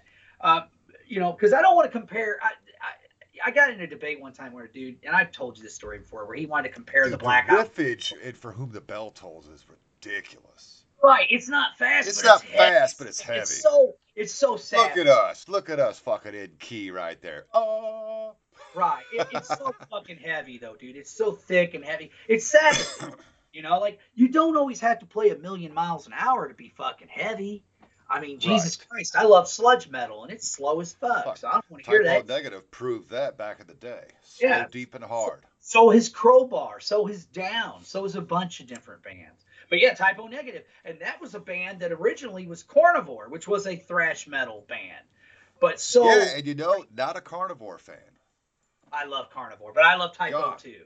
Carnivore, love Type O. I mean, how can you not love songs called Jesus Hitler? I'm sorry. I just, I mean, Carnivore is one of those bands that I understand why people are like, oh. But to me, Carnivore was almost more of a... I don't want to use the parody band, but they had a lot of funny songs. Their subject matter was hilarious. I mean, they got one album that opens called Beer and Pizza, where it's a dude fucking puking because he got drunk the night before. He's puking up his pizza. I thought that shit was hilarious, man. Well, and they You know, continued that. very much so. Pete Steele continued that with Typo Yes, Negative. very much so. He had a great sense of humor. But yeah, I mean, Typo though, totally different thing. But I love them both for different reasons. I love Typo. The first time I heard him was I believe it was Christian Woman. It's either Christian Woman or Black Number One. And That's a was band. We should do who a is discussion this on guy? them. We should do a discussion on them, and we should invite our good friend and fellow DJ Samuel Wetz to the show. He said, "Man, if you ever do, you got to have you on for Typo, dude." And now that I know you're a fan, that's one we should do in the future. Not right away. I love Typo. That's such a different kind of band. Oh, they're great. Those guys, that was one of those fell in love immediately. Immediately went backwards. Yep. I got Bloody Kisses, and I went back and got Origin of the Feces and Slow, Deep, and Hard right away. Can I tell you something? And I was just like, what the fuck is the this? First time I heard Typo Negative was not Typo Negative album. It was the Black Sabbath tribute album, Nativity in Black. Their version they did Black Sabbath. Black Sabbath. And I loved it, and it was just not Sabbath. They did Paranoid. No, they did the first Sabbath song. They may have done Paranoid in another one or a different time, but they've done a few Sabbath covers. But the one I'm talking about is the original. Nativity in Black, right? Yeah, I've got it right here. It's let's see here. Oh yeah. Yeah, you see, you're fast to me. I got to go to my various artists file. Got it. Boom. Black Sabbath. Let's see here. Yeah, it is Black From Sabbath. the satanic perspective. Yes. And they did two versions. One where it's the original Ozzy lyrics, and then another one where they do totally different lyrics. But both amazing. Like that's what you call doing a cover tune and doing it right. You make that shit your own. Yeah. You know what? Slow, Deep, and Hard is what had Paranoid on it, wasn't it? Yes. Okay. Yes. I gotcha. But again, they made that theirs. Like anytime Peter Steele did a cover, he always made it his. He always put his spin on it. That's what I like. I don't want to hear. Fuck yeah! When they did Cinnamon Girl, man, I loved that song. Loved it. I hear the original. I'm like, what is this garbage? Summer Breeze? Are you kidding me? Fuck Seals and Croft. But I heard Typo's version. I was like, oh my god. Girl. But again, my dad was a Neil Young fan. He played that song around the house. So I like Neil Young. I know he's not everybody's. He's not everybody's taste. Hey, there's one thing that's cool about him. He hates David Crosby's guts. Yeah, well, Crosby, Stills, and Nash are great. Crosby, Stills, Nash, and Young fucking suck. Okay. Anyway, I think David Crosby's a bitch, man. I'm not. Yeah, he's the dirty hip. He's the dirty hip. I think he stepped on his dick not too long ago, but at least he pulled it back. He reined it in. Yeah, I guess. That shit he talked about Eddie was uncalled for. But it was very uncalled for. We need to move on. You're right, dude. I'm sorry, but anyway, it's okay. I was just saying though, okay. The thing about covers to me, it's just like a remake of a film. I want that filmmaker to put their spin on that. I don't want to see the same exact movie I've seen before with different actors. I want to see something different, or otherwise, why do it? What's the point of doing a remake or doing a cover tune if you're not going to put your spin on it? And that's the one thing That's true. Sometimes it works and sometimes it don't. Typo Negative, man, they always put their spin on their covers, and I love it. Yeah, they definitely made it theirs. I'll give you that. Totally. Moving on, man. Moving on. Vince Neil. Oh, boy. Oh, man, this guy, we thought he was getting in shape. He was playing, a solo gig. And as they break into girls, about halfway through the song, you could hear his voice break. I watched the video before we started earlier. You could hear his voice break. And he just, hey guys, sorry, we've been playing a lot. And my voice is shot. Yeah, sorry. We'll see you next time. And he walks off stage while the band is still fucking performing. I know, it was sad. It was sad. I kind of rag on Motley Crue sometimes, and I kind of say things, but at the end of the day, I still love those first two records. I like Vince. I feel bad for him. to be honest though, Bushy, I don't mean to sound critical, but breaking news, water is wet. Okay. Yeah, he sounded like shit, but I think the last few times I've seen Vince, he sounded horrible. He mails it in. He can't remember the lyrics half the time. I remember hearing him do a version of Dr. Feelgood where he's all like he ain't even singing the fucking lyrics, dude. And I'm just like, I feel See, I've sorry for the only guy because I don't think the guy's ever been the same since he lost his little girl, dude. I maybe. don't. I don't, dude. If you look at him, it's been a gradual decline. Like, yeah, Vince has always been a drinker and liked to have fun, but to me, after his baby girl died, man, that's when he started bloating up. That's when he started drinking heavily. Like, not just a Yeah, hey, let's have a party fun kind of way, but like, it's life now. yeah, it's like he's fucking he's given up, Bushy. I think Vince has a broken heart, and I think he just does this. Like, I honestly got to believe, like, when they got back together, none of them were really feeling it, and I think there's still hard feelings there. Like, I think there is too. I think they just realized. I mean, as good as that Karabi album was, and it was really good. I remember being my stepdad. My stepdad introduced me to so much metal of the day. mm-hmm. Okay, of the time, and we both loved the '94 Motley Crue. I was like, holy fuck! We liked the fact there was a second guitar because when it's performed live, it fills in. I have a problem with three-piece bands. I mean, you can call them a four-piece because, well, you have the singer. But no, fuck that. It's a three-piece. I don't give a shit, even if you do have a singer who's separate. I've always liked two-guitar bands more than one-guitar bands. Now, on album, they always sound great, but that's because they're laying down tracks, so the rhythm is still there. I love rhythm guitar. That's what I played for years was rhythm guitar. I couldn't play lead if you fucking gunned ahead.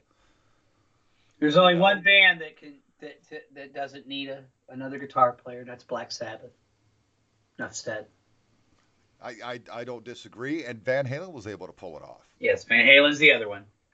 But like when you listen to Pantera's live stuff, I'm sorry, I love Pantera. I think they're a pretty fucking killer band. But if you listen to their live stuff, it gets empty real quick. Rex doesn't throw down the bass the way Michael Anthony did or the way Geezer did. He just doesn't. Sorry. It gets empty real quick. I don't know if I totally agree with that. Have you ever seen Pantera live? Like, seen them? Have I seen them? Seen them? No, but I have live music from them, and I've seen their live concerts online and on TV and such.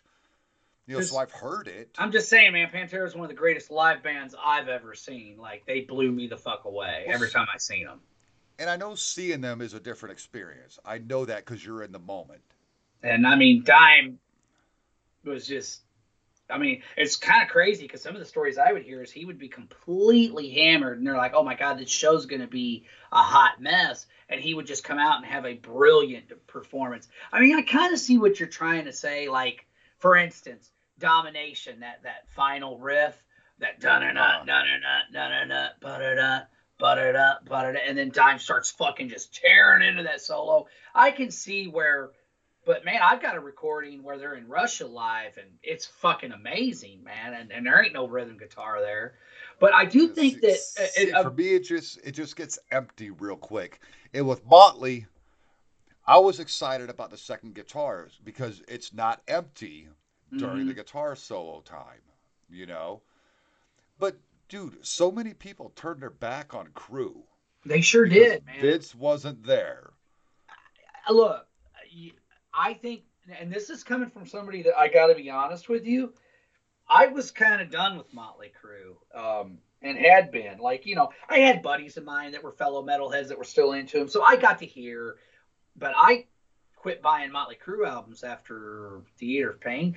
I do think I got Girls for free from Columbia House, and I was like, okay, I'll give it a whirl. It's free.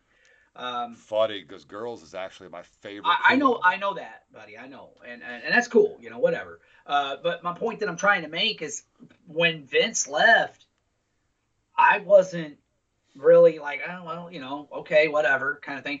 And then when I heard they were getting another singer, I thought at the time, I don't know if that's a good idea. Because even though I wasn't really into Crew at that point, I'm like, man, there's going to be a certain segment of Crew fans that's just not going to accept that no matter how good it is. Right. And I got to be honest with you, I didn't really pay much attention to 94 when it come out. It wasn't until later when I had some buddies of mine go, dude, check this out. Listen to this. And I was like, hey, that's pretty fucking heavy. That's Fucking pretty heavy fucking as good, fuck. man. And in fact, I was kind of hoping that when Vince got back, Karabi would stay as the other guitar player and maybe they would do vocals together, kind of like Coverdale and Glenn Hughes and Deep Purple kind of thing, you know, because Right. because I knew Karabi was a decent songwriter, and I thought, and the band could maybe use some new blood in that way. And I don't know, maybe Vince wasn't down for that. Probably wasn't, egos and shit and all that going. Who knows? But I think they shouldn't have called it Motley Crue. I've heard people disagree with me on that, and I'm like, look, I understand from the promoter's point of view and the record companies and the managers and everybody's got their fucking fingers in the pie that if Motley Crue had changed their name, Bush, it would have been, they would be literally starting all over. They'd be Right. because by that point, when you become an established band, you are now a brand. Let's just be real. Yes. It's just the way it is. Yeah. And people are paying for that name. It was the same thing with Black Sabbath when Ozzy left. Tony wanted to change the name of the band. They wouldn't let him. It's just been well documented now. But at the time, Yeah, even that, what is it, Black Star? Is that the name of that record? And Tony Iommi's like the only fucking member of Black Sabbath in it. It's called Black Sabbath. Seventh Star. Seventh Star. Yeah, Seventh Star. they fucked him. That was supposed to be an Iommi solo album, man. Yeah. And I gotta admit, you know what my reaction was when I saw that? I didn't buy it. I was like, oh, dude, you're Tony Iommi. You're the master of metal riffs. I know you're a huge part of Black Sabbath, but whoa, it bothered me. I'm like, that's not Black Sabbath. This is bullshit, so I didn't buy the record. I mean, again, Sabbath is a band, I got to be honest with you. After Born Again. You didn't miss out. It's not good. After Born Again, I fucking kind of tuned out. I tuned out. I have a shitload of Sabbath albums digitally that I've never really sat down and listened to. And I know that there's going to be some hardcore Iommi and Sabbath fans that are going to get pissed at me and probably say, you're not a real Sabbath fan. Well, no, go fuck yourself. I am. And I will get around to listening to those albums. But you're a real Sabbath fan. Yeah. Well, to me, Sabbath is the original four. Period. Yes. I love Heaven and Hell. I love Mob Rules. I love that version of the band. But to me, that is a different band. That is Heaven and Hell. It is not Black Sabbath. They became a totally different band with Ronnie James Dio. I don't give a fuck. They were different. Almost Nawablam. Listen to fucking Neon Nights. That's fucking chugging. It was very new wave of British heavy metal. Now, I'm not saying that Iommi was borrowing from Maiden. I mean, we got to admit, remember, Martin Birch was producing it, and he was producing bands for Judas Priest and Iron Maiden around that time. So maybe that rubbed off. And maybe Tony did look around and go, oh, interesting, and took it and made it his. I'm not saying he didn't, but the point is, when I hear that band, to me, it's very New Wobbly. It's different. It's different from the doom metal that Sabbath was. The traditional metal, the doom metal with Ozzy. It's just different, man. I'm not saying it's worse. I'm not saying it's better. I'm not saying you can't prefer Dio over Ozzy. You can like whatever the fuck you want. I'm just telling you, for me as a Sabbath fan, it is the original four, and if they're not in there, it's not Black Sabbath. It may be like Sabbath. It may be Sabbath-like. I may love it even. I love Born Again, dude. But you know what? Iommi wanted to call that band Born Again, and the record company should have let them, because it's just ridiculous. And Seventh Star, that's an Iommi solo project, and so is about a good portion of Sabbath's music, because even though it's called Black Sabbath, it's the only member of the band was Tony. And I've got some songs that were kind of interesting. What's really weird is one of the songs I heard was very can't even remember which album it was off of, but very power metal-y, almost like power metal. It wasn't even what's the name of the singer? Jeff Nichols, is that his name? Shit, I don't know.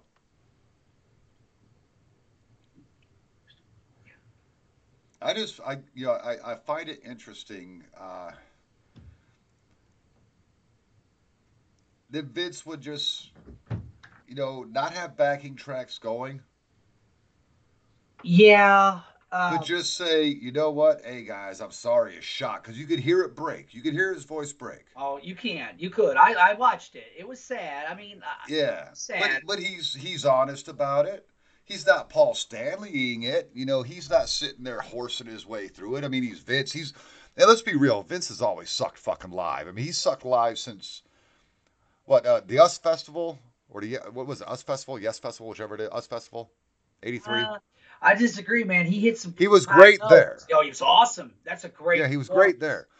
But since then, I mean, come on, Vince is not a live guy. Yeah, and I also think Vince is a guy that, like I said, man. But I saw him on after the his Crew Fest 2. He was fucking amazing, dude. It was the 25th anniversary of Dr. Feelgood. That did the entire album front to fucking back. The band was tight as fuck. They were killer. And they did like 8 encores. It was a beautiful night. Yeah. Beautiful night. I mean, okay, so it was one of those rare performances where fucking Vince was great. I wasn't hammered ass drunk. How long was that? How long ago was that? You said it was the 25th anniversary of Dr. Feelgood? Yeah. It was Crew Fest 2. When Okay. they toured with Godsmack.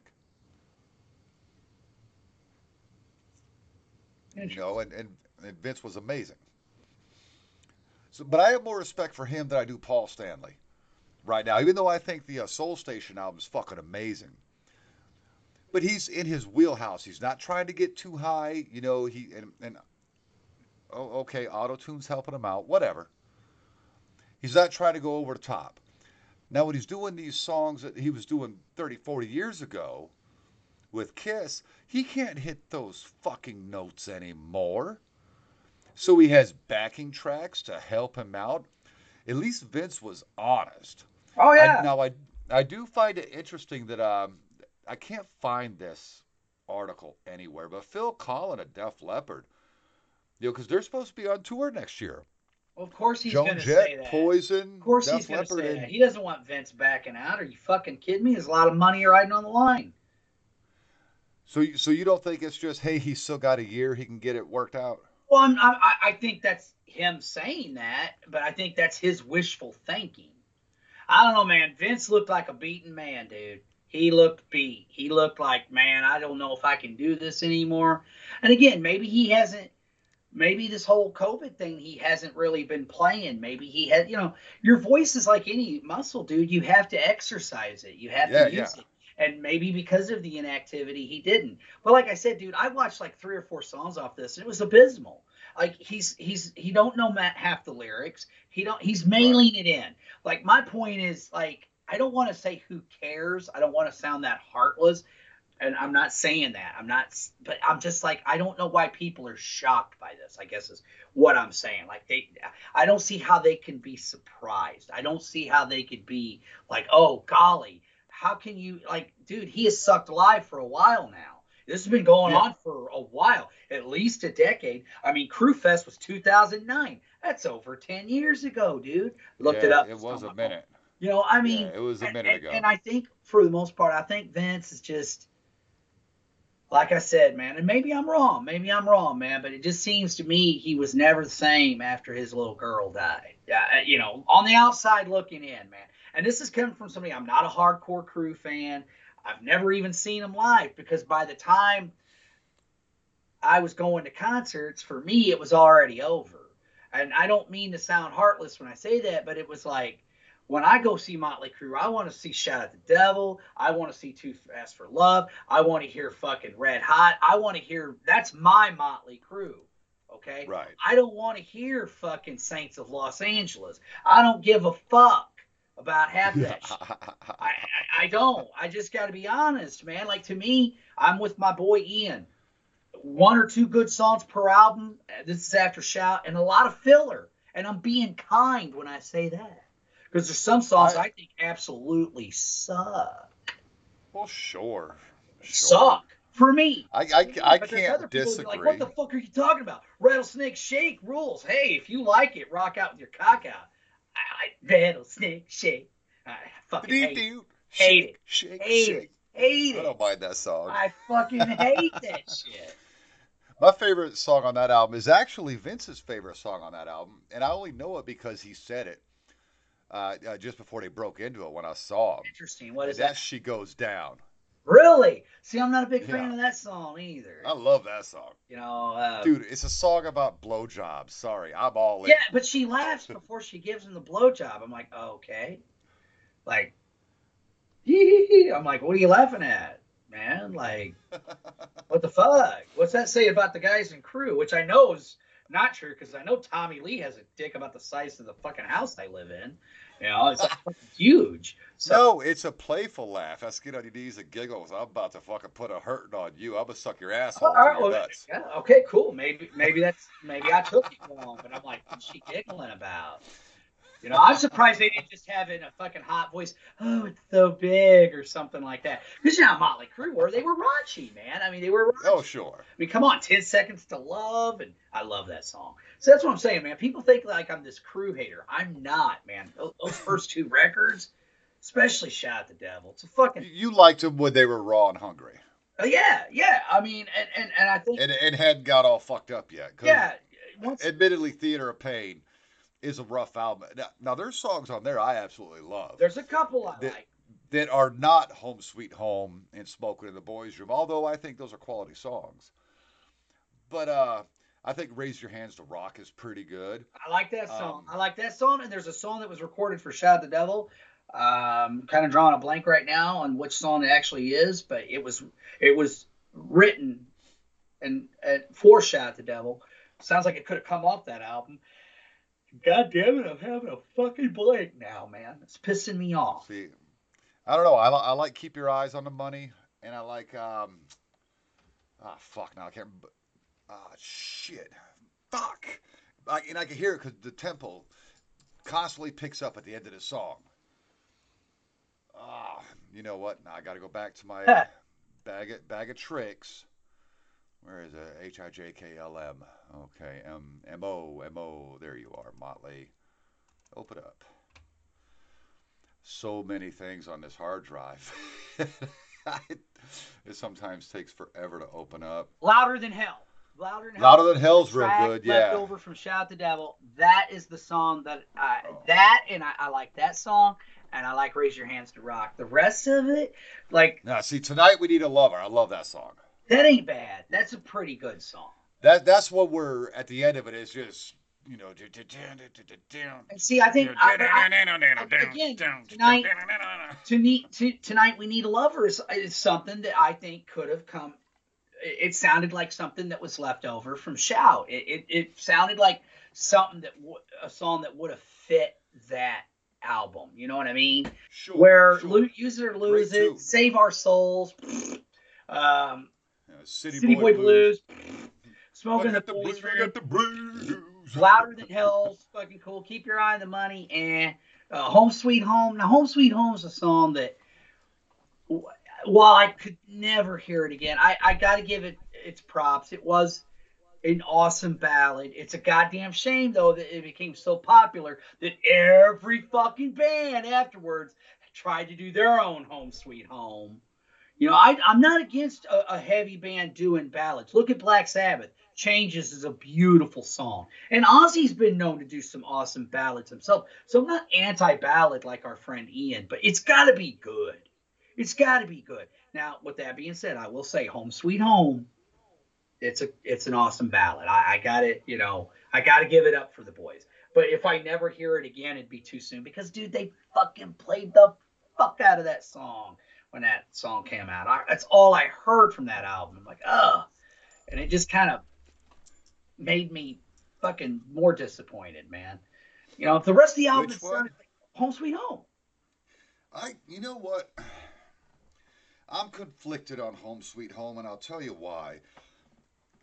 If, as I look back, that's the first power ballad that made me a power ballad fan. But is it really that great a song? I don't know. I don't know. In my mind, is great. I think because it's the first power ballad that turned me on to power ballads. And but then there you go. But then after that, everybody tried to duplicate it. So for that alone, I have to give it props. Maybe there was yeah, because every band had to have a ballad. Maybe it was something. I think what I'm trying to say is, Tommy came up with that thing on the piano. It came from the heart. It was real. And then Nicky's lyrics about being on the road and even the video. The video's a fucking cool video, dude. It shows him fucking partying on the road and the concert. I mean, it's a classic, dude. Again, if I never hear it again, it'll be too soon. I'm totally burned on it because they just played the fuck out of it. The video on MTV. So it got to the point where I'm like, fuck, enough. Okay, enough. And also, because I had people tell me, oh, just because of Home Sweet Home, you hate on Motley Crue. No, that's not why. It's because of shit like City Boy Blues. It's because of shit where I just feel like Nicky was fucking on heroin and was mailing it in and didn't give a fuck anymore. That's my personal opinion. That's how I look at it. I didn't know that at the time, but I just felt like it was just, and let's be honest, it's a huge departure from Shout at the Devil and Too Fast for Love. It is a huge departure. It was like they just became this other band almost. And it just was like, and it's not because of it, because let's be honest, that record had sold a lot. People go, well, I've had people accuse me that, well, you started hating on them when they became successful. Are you retarded? Shout at the Devil was huge. That album was hugely successful. So if I was one of those Crue fans from before, which I wasn't, my introduction to Motley Crue is Shout at the Devil, and then we went back and got Too Fast for Love, and I loved it too. And at that time, they were one of my favorite metal bands. I loved them, But yeah, they just kind of. But that's me. I also know a lot of other people. Like, let's be honest, man. Out of all the glam metal bands, Sunset Strip bands from that era, Crue is the biggest by far. Now, some people are like, well, what about Van Halen? Van Halen, number one, ain't a glam metal band, and they kind of predate. Yes, but in my opinion, Van Halen gave birth to that scene. They're the ones that I would not disagree. They put the Sunset Strip metal scene on the map, but they are not a glam metal band. No, they're a rock and roll band. Yeah, there's no other way to put it. They're just a straight up rock and roll band. Right. That was also hard rock and had metal elements. I mean, some of their songs were really heavy, but Van Halen was just Van Halen, and they're just a different animal altogether. Right. I don't. I mean, they're definitely rock and roll. They're definitely very heavily blues influenced. Oh yeah. Which, if you ask me, is all the requirements you need to be considered a rock and roll band is a blues influence. Oh sure. If you have a blues influence and you have distortion, but it became, okay, we need a blues influence, we need distortion, and we need a blonde frontman, and nobody fucking gives credit to fucking Cinderella, and I don't know why. You know what? Because this is a band that did it fucking right.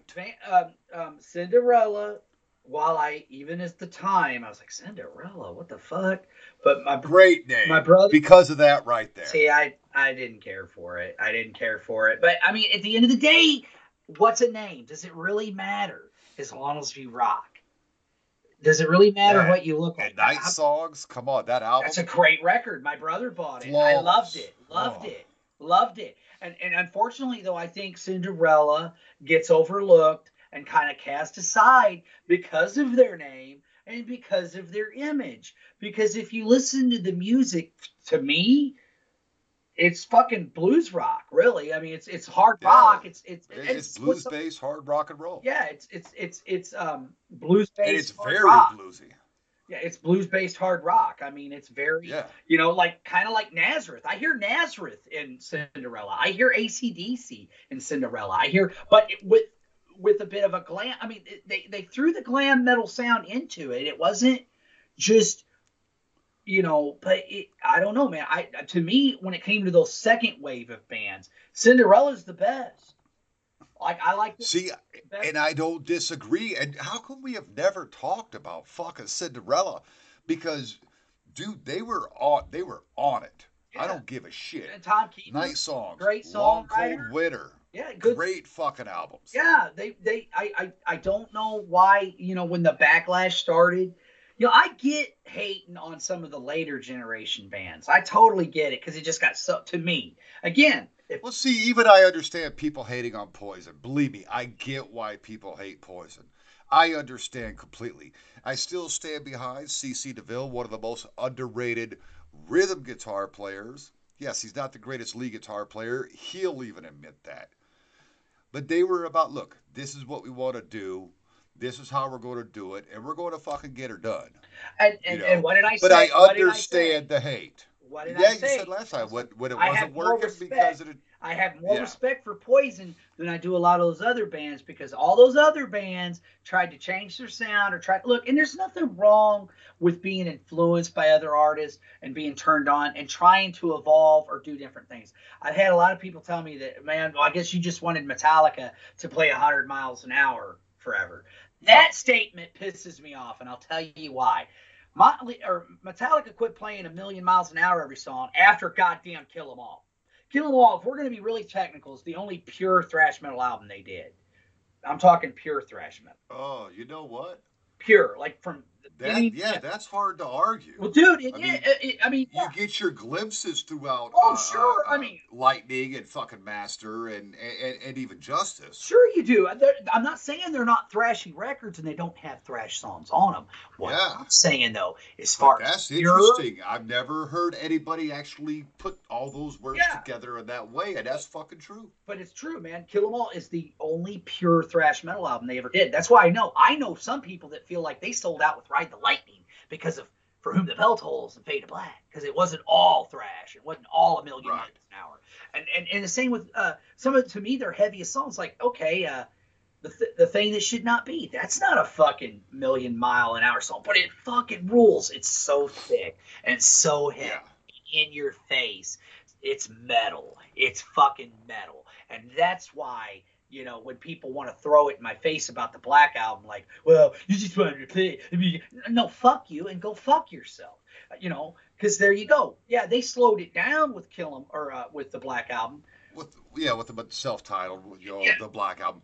But there's still some good shit. Come on, a Wolf and Man. Wolf and Man's a good. I'm not saying the whole album's a piece of shit, Bush. You see, people they confuse me on it. They think I said I hated Enter Sandman. I hated it. Right. I still fucking. And I love that, but I feel it. Like sad but true. I've always hated. But there's some songs on there. I like Don't Tread on Me. The God That Failed. There are some good songs on that album. Yeah, you got to dig into the later half of the record for sure. Sure. But for sure, the stuff that didn't make the radio is some of the greatest stuff on that album. I'm going to say this right now. To me, those songs that I really like still pale compared to For Whom the Bell Tolls or Fade to Black or Disposable Heroes. I'm trying to pick Metallica songs that aren't a million miles an hour, which even Disposable Heroes is pretty thrashy. But, the thing that should not be, to me, it's not as good. Not saying it's awful. Not saying it sucks. It's not what I'm saying at all. But I'm not gonna fucking lie, and I'm definitely not gonna do revisionist history and pretend that I liked the Black Album when it came out. I did not. As a whole album, I did not.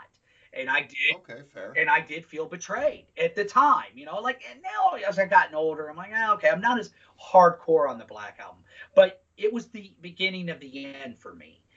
In many ways. I mean, because then after that, look what happened. Look at Load. Look at Reload. And then look at Saint Anger. Yeah, well, see, at least Reload was better than Load. Load is the Metallica album that pissed me off. Because, like I said, I discovered them with one and immediately went backwards. See, I hate both those. I think Load is shit, and I think Reload is a reload of it. It's like, thanks, James. Thanks, Lars. They should have just had a massive turd on both albums. See, I think Reload has the better songs, but that's taken years for me to come to that. Well, fair enough. When Load came out, that's when I felt betrayed, for lack of a better term. Like, look at these fucking guys are cutting their hair like these fucking pussy ass grunge bands out there, and now they're super radio friendly. And man, fuck you. I was mad. I was mad at that. Now, as I've gotten older, you know what? I just recently rebought the Load album because it was $5 at Walmart, and I put it in my CD player, because the only CD player I have is in my car. And I'm like, fuck, this is every bit as bad as it used to be. Every bit as bad. But I can go to reload, and I'm okay with that record. I really am. It's weird. Yeah, I hate it. Now, I fucking can hate I it. listen to it front to back? No, but I think I, you could pull some gems out of there. yeah, I mean, again though, I gotta be And the fair. funny thing is, Saint Anger, I have to make a confession. Saint Anger, never heard a fucking track. You're not missing anything. Never heard a track. In fact, if I pull up my files here, I don't even know that I have the album. Let's see. Because I hear, oh, well, Lars snare sounds like shit. Blah, blah, blah, blah, blah, blah. I don't know. No, I don't have it. This is what I have. I have Kill 'Em All, Lightning, Puppets, Justice, Garage Inc., um, S&M, S&M 2, and Hardwired. That's all I have. Now, Hardwired, thank God. Thank God for Hardwired to self-destruct. Because I don't know what happened, but Metallica decided to be fucking Metallica again. Oh And yeah, that was a it's the best thing they've pleasant done. surprise. And again, I can't. I'm only speculating here, but it seems awfully funny that Dave Mustaine gets on track with Dystopia, and then what? Not even a year later, Hardwired to Self-Destruct comes out. It's Yeah, like so to me, it's it's funny. like It's they've like raised their it's one game of those. because Let's not fucking act like there's not competition between these two bands still. Because I felt like Dystopia was finally like, haha, fuck you, Metallica, I win. And then Metallica drops fucking Hardwired. I'm like, ooh, fuck, this really gives Dystopia a run for its money.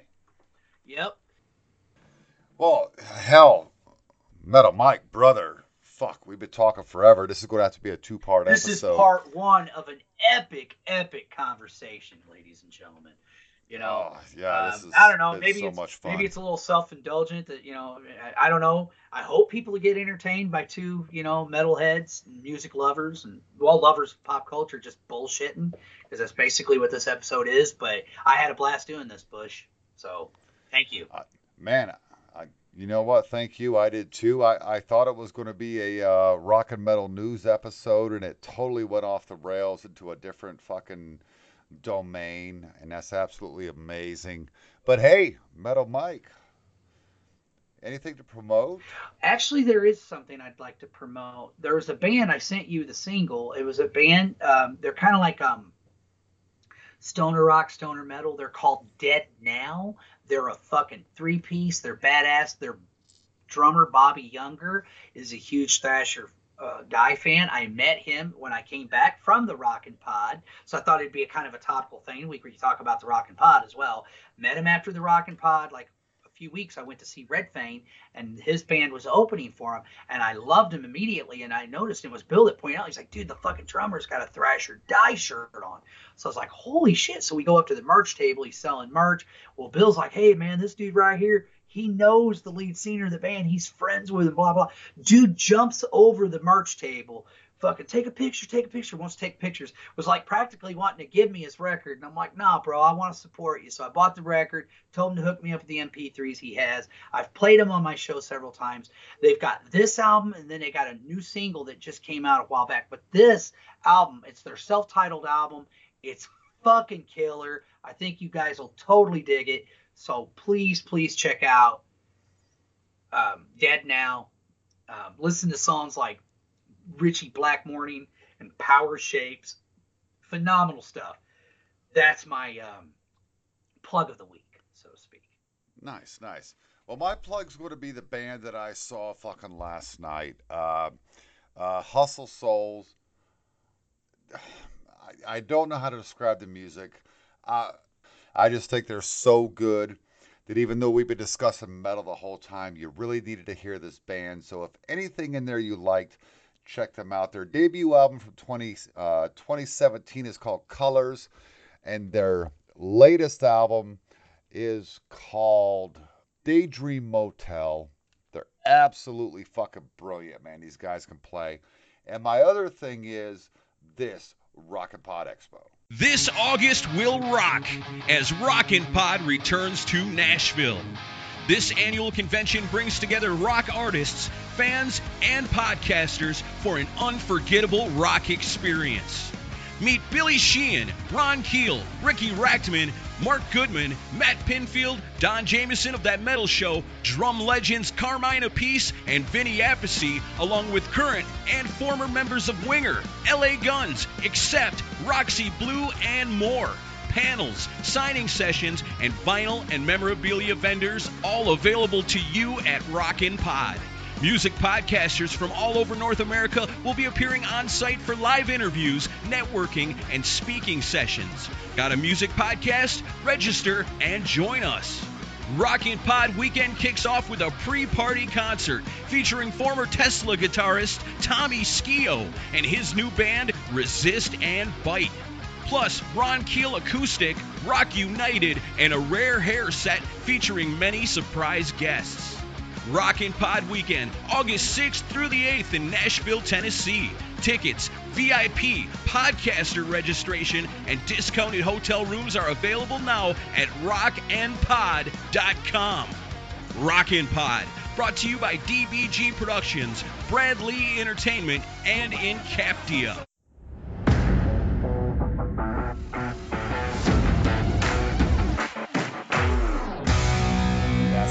August 6th, 7th, and 8th.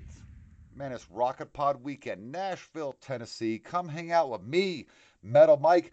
And how many fucking DJs are going to be there from our station? Okay, here it is straight up, dude. You and I are going to be there. And obviously we're here mainly to represent the podcast, but we wanted to represent the station as well. But one of our DJs who has his own podcast, and that's the Vernomatic from the Metal Mayhem ROC podcast, and he does a live version of that show for our station. So he does a radio show with the same name, and he has a podcast with the same name. He's going to be there. He's going to be hanging out with us because I guess he had some financial stuff going on and he couldn't get the platinum package. So I think he got the gold package. So he's wanting to hang out with us and stuff. And I was like, that's cool, dude. So he's going to be there. Plus, of course, we have our very own Dr. Fuck as part of the Rock and Metal Combat podcast. He's one of our DJs, so he's going to be there. And then not just you and me, there's my co-host, Bildo, and then there's Mr. OCD from A Reasonable Volume himself. Jason White, he's going to be there as well. So Bill and him got tickets. They're going. And I guess they're going to ride with me. I'm not sure exactly how we're going to do that. I'm thinking that's what we'll do. We'll probably just ride down together. But yeah, I'm really, really excited. I'm really glad that Jason, and that's really cool. And also what's cool is Bildo said, hey, man, if you guys need help with the interviews, man, me and Jason can be more than happy to do that because, I know there's a lot of people that's going to be, and it, from what I understand, it can get really kind of crazy and overwhelming from what I've talked to with people that's had to deal with that side of it, which I have not yet. This is my first event going as a podcaster. So I'm really, really looking forward to it. I'm totally pumped.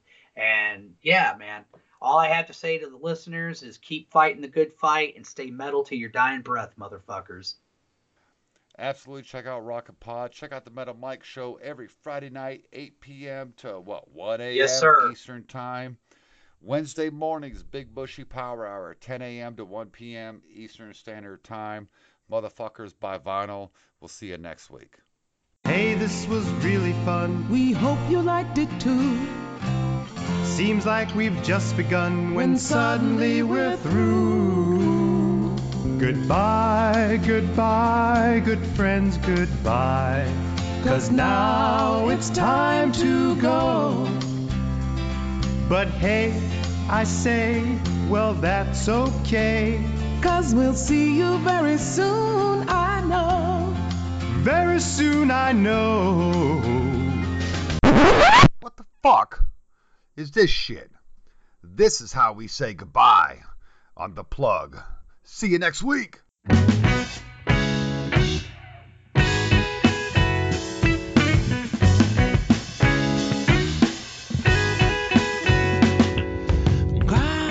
Then it comes back again. It's you.